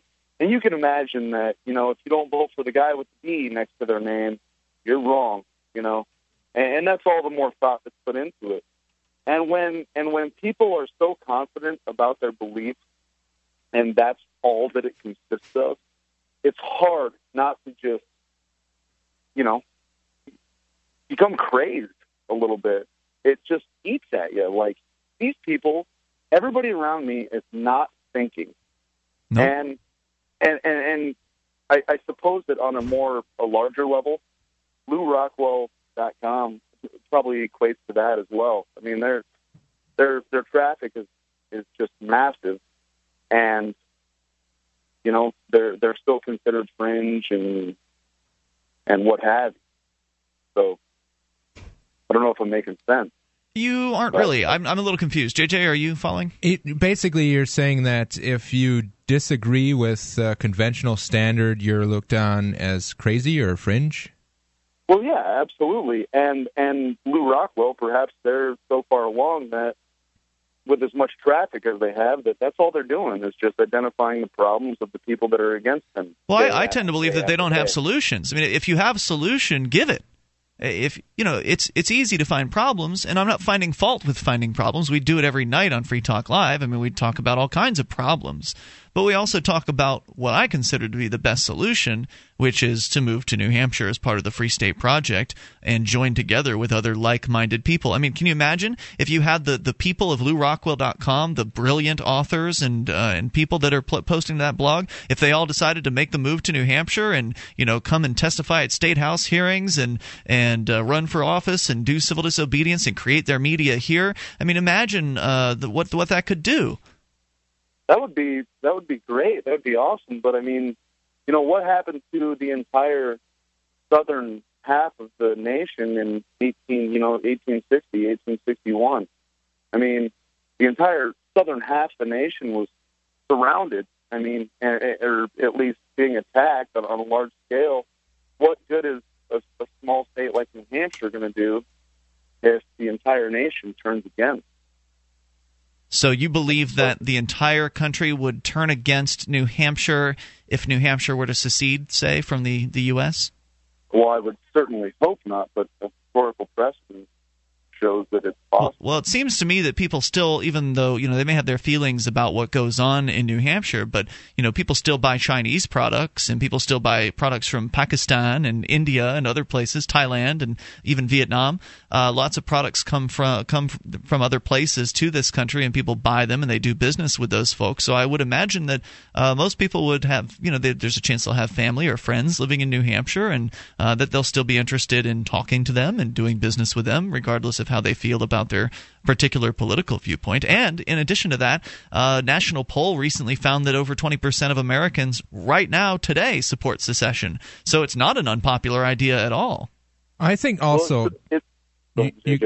Yeah, no worries. I think also factoring in that communication has changed drastically since the time of the Civil War, and that a lot of the people who went to war during the Civil War time didn't really even know what was going on. Yeah. They were just fulfilling their duty that they had agreed to fulfill as a militia member or whatnot. My country has sent me, I must go. Right. They didn't they could have not known that. For some of them, they didn't know it was over the taxation issues or that sort of stuff, or the financial issues or the tariffs, that sort of stuff. Sure. So nowadays, though, I think we have the ability to communicate very easily and effectively across a broad spectrum and to reach individuals on a moment's notice and inform them of what's going on. I think it's much more unlikely that sort of scenario would unfold in these times. Well, you certainly understand my concern, though, is being prospective to your ideas, correct? Sure, I understand what you're saying, that you're concerned that if this does happen, that all these liberty-minded individuals move here, that it will cause some sort of issue for the federal structure. And I can certainly believe that, but at the same time, the individuals who move here are usually activists. They're people who get stuff done. They take an active stance instead of more of a passive or a research type role. Well, and they took the initial step to move there in the first place. Exactly. That's right. And so what we have is the people that I frequent, my circle of friends, if you will, is a lot of people who we don't really talk about ideas like and theorize as much as we talk about what actions we're going to do and what plans are in the works and what projects are in the works. We're more focused here on actually solutions and action, basically those two things. All that aside, what I'm hearing from you, Drew, and I'm sure this isn't an uncommon critique, what I'm hearing from you is, well, maybe we shouldn't do anything because people might think things about it.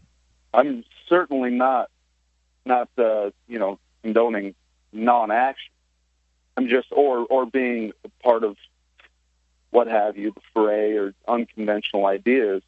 I'm just simply saying that there are a lot of people out there, and I don't have to tell you this, Ian, that just don't think. They absolutely don't think. They just follow the line. And well, the good news is, dangerous. Here's the good news. It's true. You're describing what some might call sheeple, people that just kind of go along to get along. They just want to live their life and not be, be bothered. And I have, respect for people that just want to live their lives and not be bothered. I get that. I wish I could be that in the dark. Personally, there's some value to that. But ultimately, the sheeple will come along with us one of these days, because if they're just going along to get along, if they're just going along with what's popular, all our challenge is to make liberty popular, and then all of a sudden the sheeple will be on our side. Right, and at the same time, I think we also understand that by moving here, by being dissidents against the tyrannical federal government, we're already marking ourselves as targets. And to speak out, especially here on this local level, and to take a stand with, especially with the police officers that we interact with. Let's get right to the root. When we're out there challenging what a police officer is doing, or going into a council meeting and challenging what the council is doing, or into a courtroom and challenging what the judge is doing, that definitely comes with certain, I guess, punishments that the system is going to hand out, and individuals who take part in those actions are fully aware of what could happen. Yeah, and there's always going to be critics, there's always going to be naysayers, there's always going to be people who have something nasty to say, and that's fine. It's okay. You just can't worry about that stuff getting into this. And if somebody wants to shun New Hampshire, if someone wants to shun doing business with New Hampshire, okay, well, whatever. There's nothing that we can do about that. We can just be as free as we can be, and hopefully we'll inspire others to join us, and then hopefully we'll also inspire others around the world to look at New Hampshire, and eventually, which hopefully will become the freest place in the world, to look at New Hampshire and say, wow, they're doing something right there. Let's try to emulate that. May I pose you guys a question? Sure. Real quick then. I'm a little bit familiar with Dennis Steele, right? The state over, ran for governor in 2008. Who? I believe. Dennis Steele. He ran for governor on the 2nd Vermont Republic. Oh, yeah, the secession guys. So there's obviously, in the Northeast, a lot of liberty-minded people. Over the past, when did the Free State Project begin? It was a decade ago or so, correct? That's correct, yep. What progress have you guys made? I'm not challenging you guys at all. I just, what progress have you made? Oh, hundreds of people have made the move to New Hampshire thus far as part of the Free State Project. A dozen plus have already been elected within the last election season to state rep, which is more success than the Libertarian Party has had in 40 years. Sure. There's been massive amounts of civil disobedience that have gotten incredible press attention, with lots of people coming here as a result of that. And there are over 11,000 people that have pledged to come. So more are moving all the time. I thank you, Drew, for the call tonight. Hey, you can go to freestateproject.org to learn more about that. More coming up. Free Talk Live.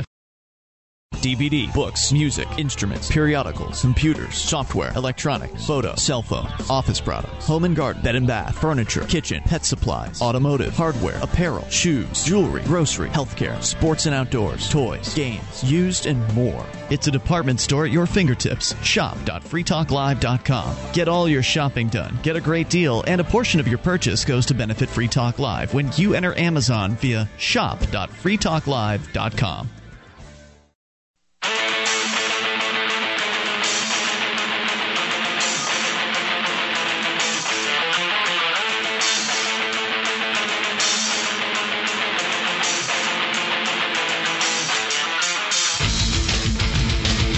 Talk Live. Take control of these airwaves. Dial in toll-free 855-450-FREE. That's the SACL CAI toll-free line, 1-855-450-3733. You can join us on our website at freetalklive.com. We give you features there free, so enjoy those. The Shrine of Female Listeners is one of them.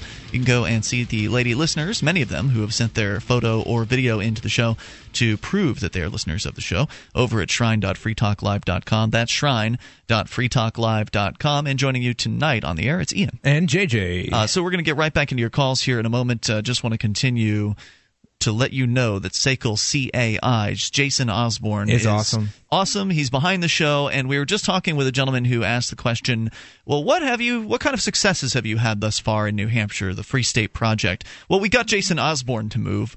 That alone is a pretty big deal, because he is a big deal, and he's a huge supporter of liberty media and liberty activism, and he's great. In fact, his wife Sharon and he are going to be organizing this year's Porcupine Freedom Festival, and if you've ever been to a party that Jason Osborne throws, you know it's going to be awesome.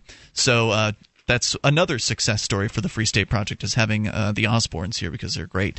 But generally, there are a few other things that I think you wanted to add to the question of what are some of the successes of the Free State Project. The question was asked by someone who's relatively new to this movement, or at least these ideas and this kind of wing of the liberty movement. So what would you say to that, JJ? I would add the thriving underground marketplace, or the agora, if you will. I think that is definitely a large aspect of the successes here, because of all these individuals and their belief in simply voluntary interactions.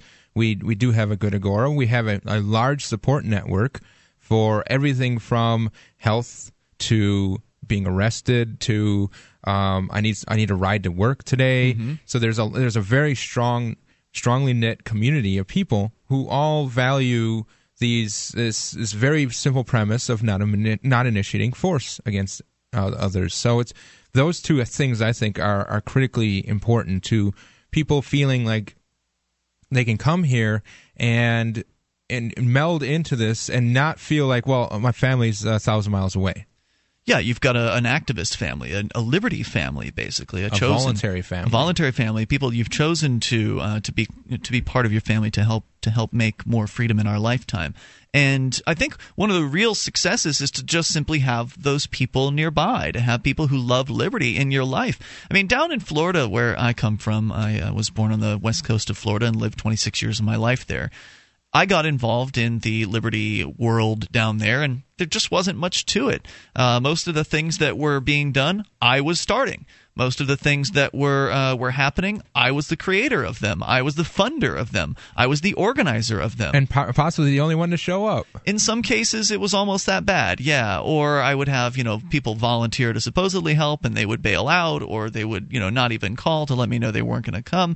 Now, to be fair, some people did show up and they did help, but ultimately it never really panned out into anything. The movement never grew into anything. The whole time I was involved, which was several years, it was always pretty much the same crew. Like now and then one new guy would show up and one old guy would go away, and there really wasn't any growth whatsoever.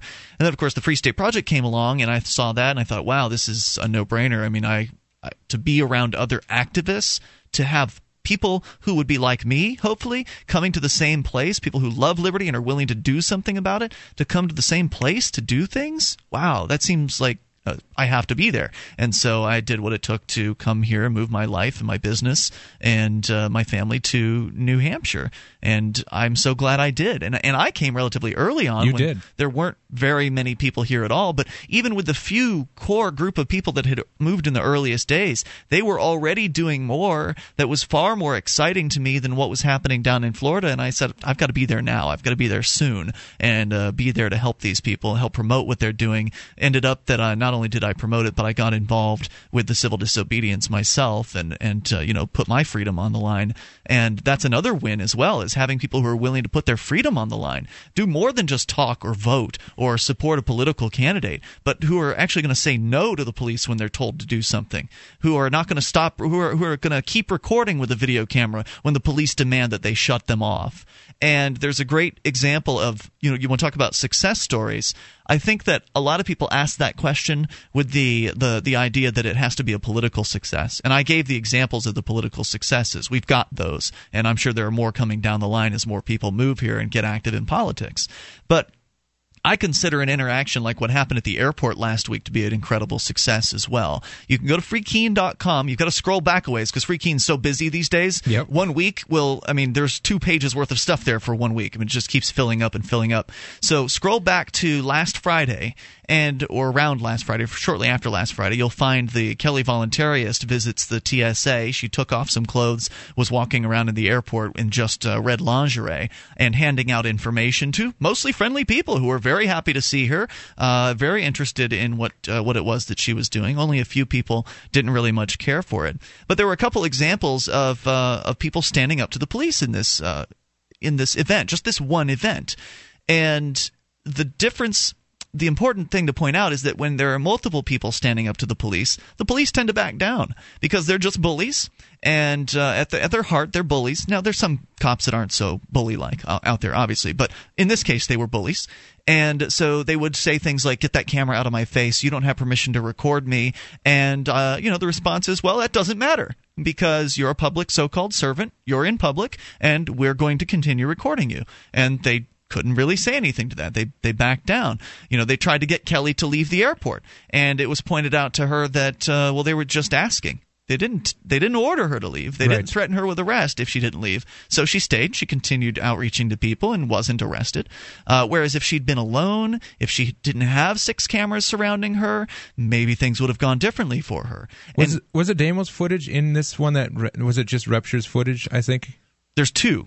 There's one from Rupture that kind of catalogs what Kelly was up to, and then there's one that Adamo posted at freekeen.com that shows a Londonderry cop threatening Adamo with arrest for recording video with audio on it. He threatens him with arrest for that.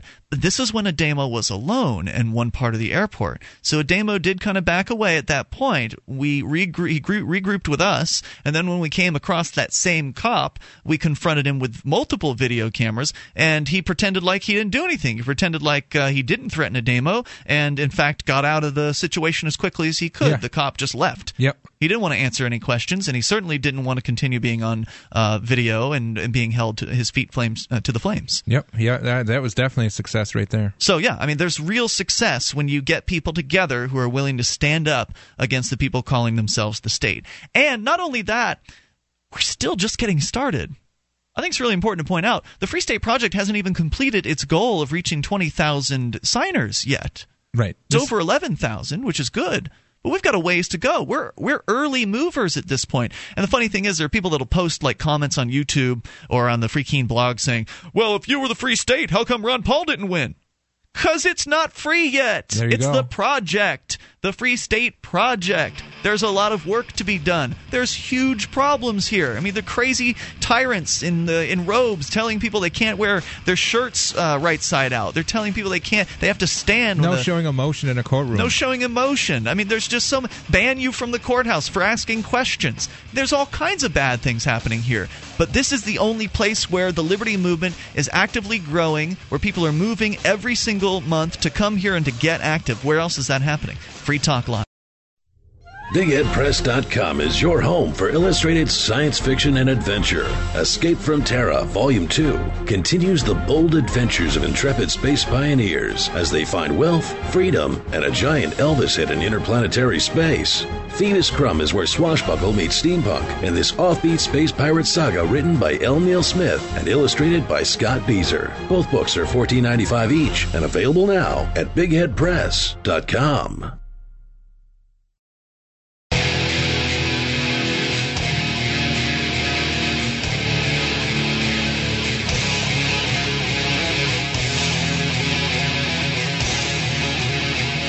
This is Free Talk Live. Dial in toll-free. Bring up what you want. 855-450-FREE. SACL CAI toll-free line. 1-855-450-3733. Tonight, it's Ian here. And JJ. Inviting you to the website at freetalklive.com. Get signed up for our news updates. We'll keep you in the loop whenever there's something you need to know about Free Talk Live. You can follow us via email, Twitter, or Facebook over at news.freetalklive.com. Of course, it's free. Let's go to Michael listening in Washington. Michael, you're on Free Talk Live with Ian and JJ.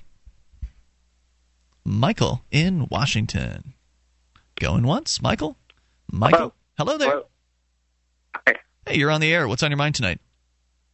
I called in a little while ago, the day I got out of jail, for riding my bicycle. And wasn't this on like a state road or something like that? No, it was on a college campus, just riding through the campus. Oh, okay. And why did that happen? Well, I had my headphones in, and I guess the police officer yelled at me to come over and talk to him, and I didn't hear him. I was riding my bicycle, wind blowing, and headphones in my ears, and didn't hear him, so kept on riding. Catches up to me, and I had a friend with me as well, and pulled us both over. Arrested us both. I, chose my Fifth Amendment right to remain silent, and he took me to jail. And what was the charge? The charge was obstruction. Obstruction? Wow. What were you obstructing? So now I just got my summons today in the mail for my court date. So you're looking at a misdemeanor? A gross misdemeanor. What's that mean?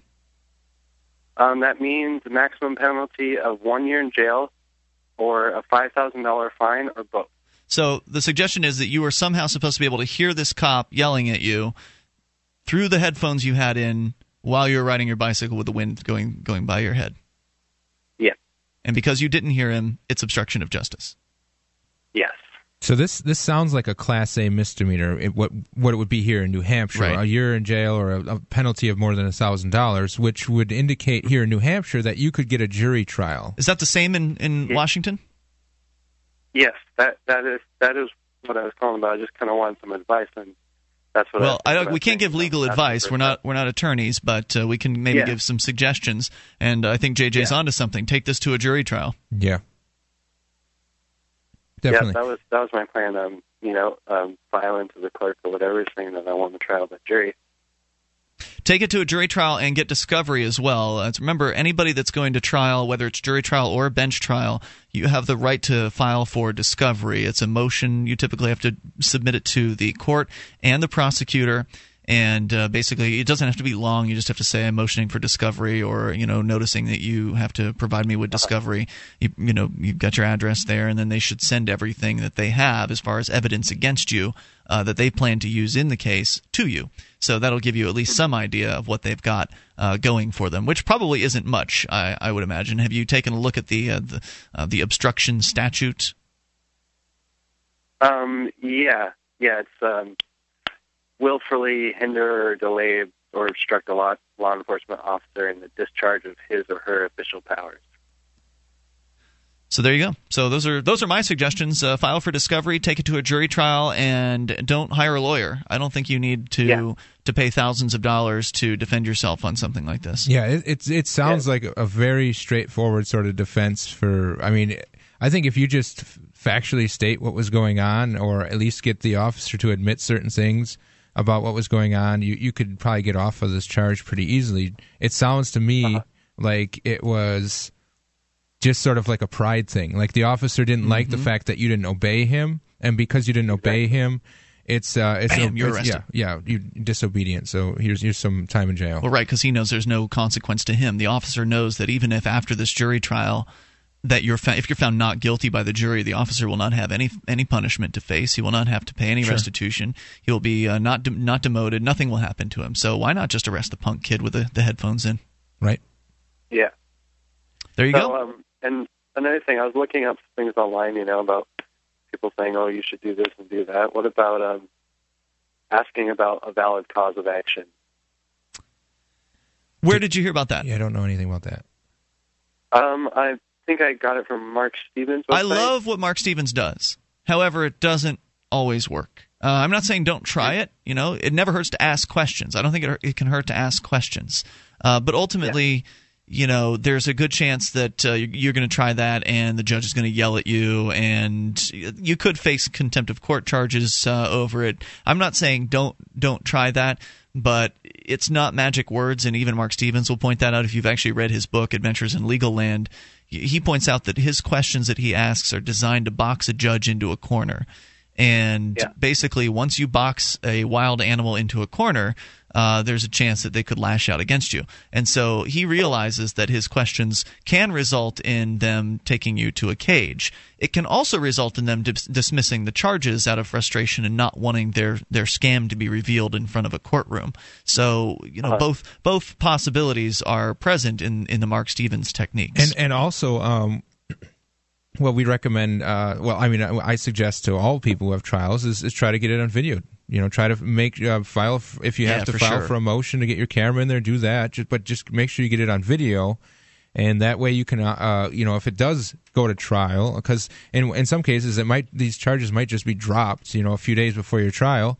I've seen that happen a lot here in Keene. Yep. But just as well, especially if I ask for a jury, right? I mean, they don't want to take something that's small to a jury. That's ultimately the case. Now, here's a question for you about jury trials.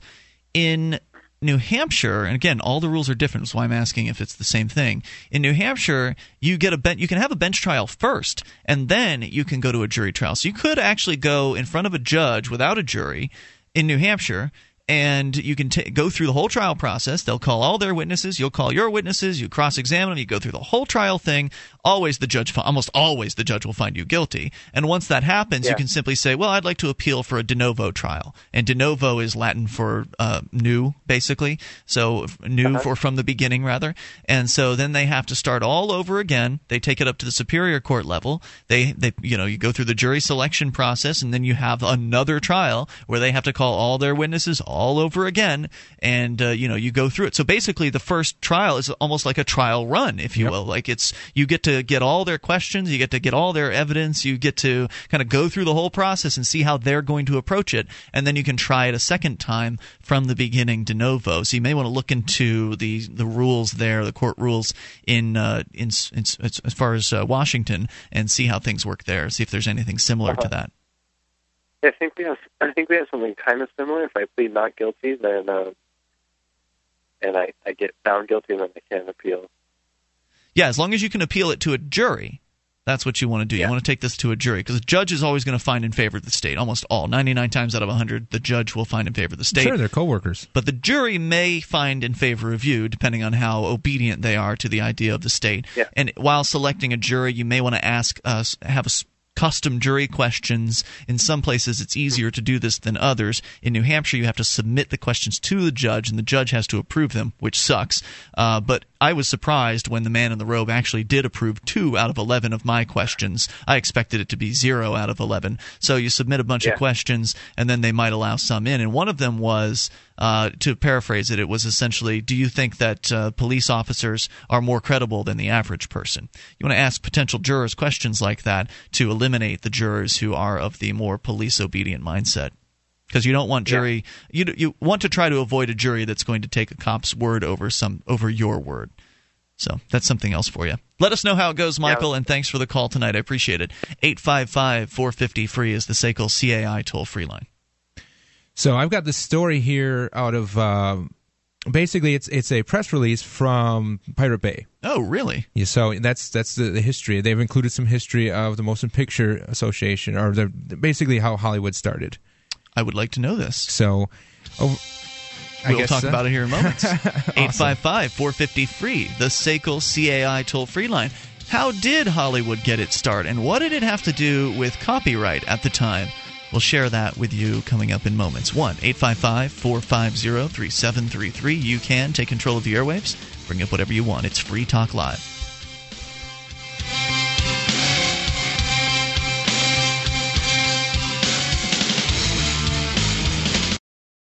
From filmmaker A.I. Wintermute comes the feature-length documentary, Liberty in Our Lifetime. It chronicles the real-life activists who have moved to New Hampshire as part of the Free State Project and the many ways in which they seek to live free.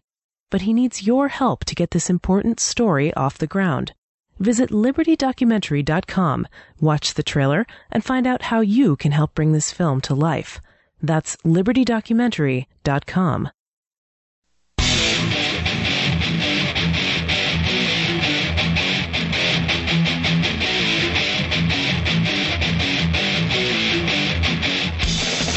Talk Live. Only moments remain.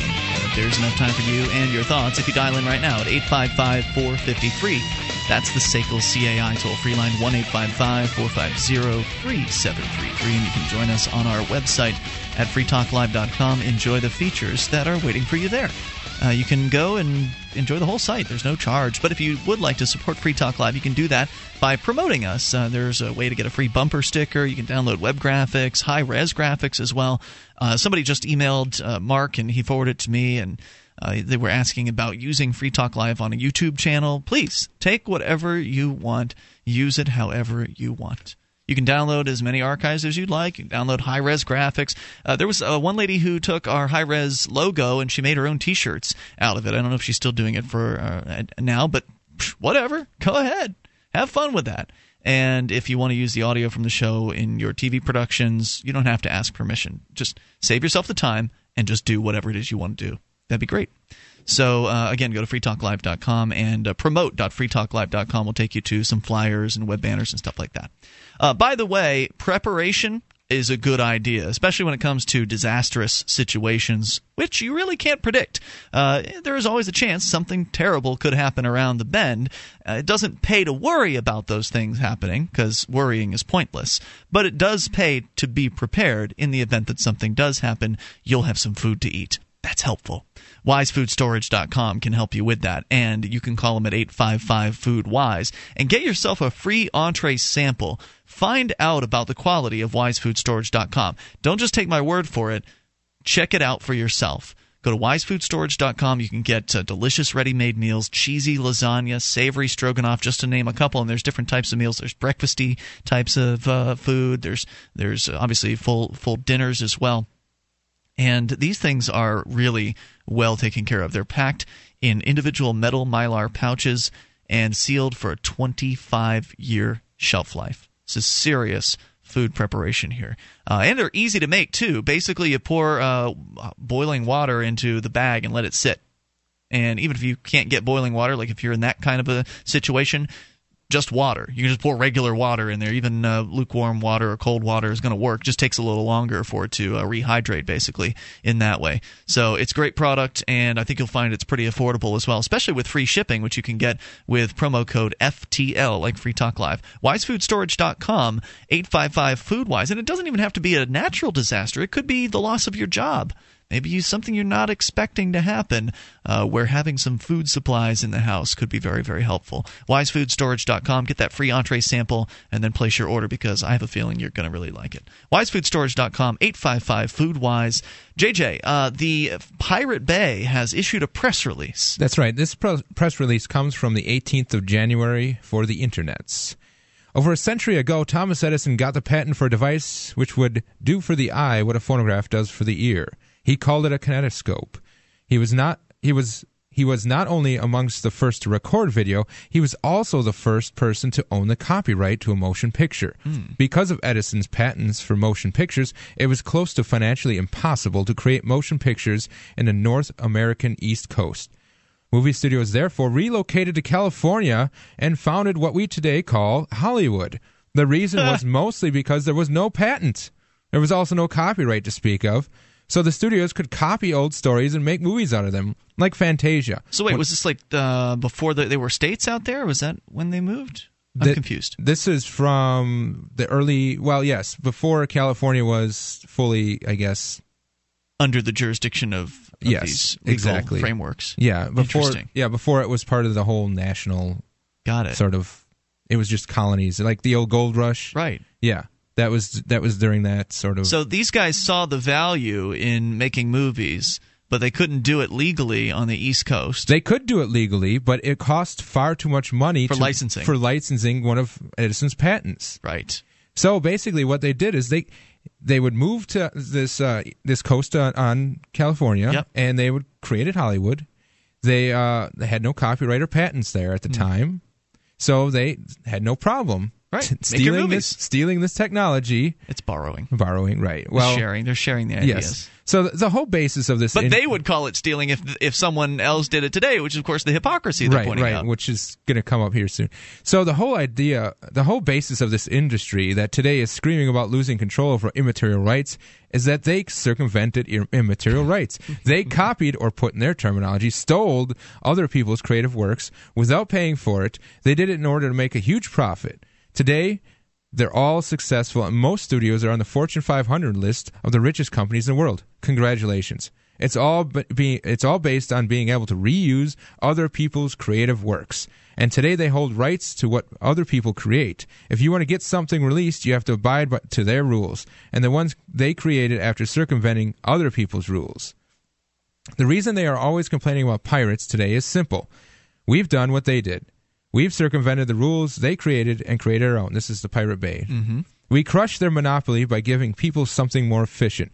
We allowed people to have direct communication between each other, circumventing the profitable middleman that in some cases take over 107% of their profits. Yes, you pay to work for them, which I don't really understand, but I guess they might have something to back that up. It goes on. It's all based on the fact that we're competition. We've proven that their existence in the current form is no longer needed. We're just better than they are. And the funny part is that our rules are very similar to the founding ideas of USA. We fight for freedom of speech. We see all people as equal. We believe that the public, not the elite, should rule the nation. We believe that laws should be created to serve the public, not the rich corporations. The Pirate Bay is truly an international community. The teams spread all over the globe, but we've stayed out of the USA. We have Swedish roots, and a Swedish friend said this. The word sopa means trash in Swedish. The word pipa means a pipe in Swedish. This is, of course, not a coincidence. They want to make the internet a one-way pipe, with them at the top shoveling trash through the pipe down to the rest of us obedient consumers. The public opinion on this matter is clear. Ask anyone on the street and you'll learn that no one wants to be fed with trash. Why the U.S. government want the American people to be fed with trash is beyond our imagination, but we hope that you will stop them before we all drown. SOPA can't do anything to stop TPB, or the Pirate Bay. Worst case, we'll change top-level domain from our current .org to one of the hundreds of other names that we already also use. Right. In countries where .info, the Pirate Bay, yes, exactly. In countries where the Pirate Bay is blocked, China and Saudi Arabia springs to mind. They block hundreds of our domain names, and it didn't work. And did it work? Not really. To fix the problem of piracy, one should also go to the source of the problem. The entertainment industry say they're creating culture, but what they really do is selling overpriced plushy dolls and making 11-year-old girls become anorexic. Either from working in the factories that create the dolls for basically no salary, or watching movies and TV shows that make them think that they're fat. In the great Sid Meier's computer game Civilization, you can build wonders of the world. One of the most powerful ones is Hollywood. With that, you control all culture and media in the world. Rupert Murdoch was happy with MySpace and had no problems with their own piracy until it failed. Now he's complaining that Google is the biggest source of piracy in the world because he's jealous. He wants to retain his mind control over people, and clearly you'd get more honest view on things on Wikipedia and Google than on Fox News. No doubt. Some facts, years, dates, were probably wrong in this press release. The reason is that we can't access the information when Wikipedia is blacked out because of pressure from our failing competitors. We're sorry for that. Neat stuff. I had no idea about that. Yeah, it's good. It's very interesting that a lot of it's many cases that you come to find out that people who scream and moan about certain actions had at one point done those actions in an earlier time. Right. Obviously, the people running the Motion Picture Association today are not the same folks that did the, we're talking about 100 years difference or more, are not the same people that made the run from the East Coast to the West Coast back in the 1800s, was that? Yeah, I think it was late 1800s. So back in the 1800s, they, obviously were not those same people. But all that said, the history's still there, and it speaks loudly. Yep. And it's very, very instructive to hear about that, and I'm glad to hear that Hollywood was built off of the flight to freedom. Exactly. The desire for people to get out from underneath the legal framework that is oppressing ideas, because ideas should be shared. Ideas are what wealth is created upon. There's nothing today that wasn't created upon an idea that someone else already created. Whether it's the laptop that you're sitting there using, the microphones that we're speaking into, the radios you're listening to us on, none of those things are original. Somebody had an idea first, and then someone else took that idea and they modified it, they changed it, they made it better. I mean, the original radios had tubes in them, vacuum tubes, and then somebody figured out a new way to tune in with, like, I think crystal control, and then phase lock loop, and there's all kinds of new concepts that build on old ideas, and that's how new wealth is created. We take our minds, we combine our minds and our mind power with natural resources and other things that other people have already created to make them better. And as long as we've got patents and other things like that out there, that stops that process. It prohibits people from coming up with new things, and we all suffer as a result of that. See you tomorrow night, freetalklive.com. What if the key to achieving liberty in your lifetime was to move together with others who think like you? Liberty activists are joining the Free State Project, which is over halfway to its goal of 20,000 participants, and they're already making the move to New Hampshire. The successes are piling up and are proving the Free State Project is a real movement and no longer just a great idea. When you're planning your move, consider Keene. Keene is famous for its civil disobedience and non-cooperation, and there's plenty of political opportunity as well. From demonstrations and vigils to outreach and volunteering, there's a lot going on in Keene.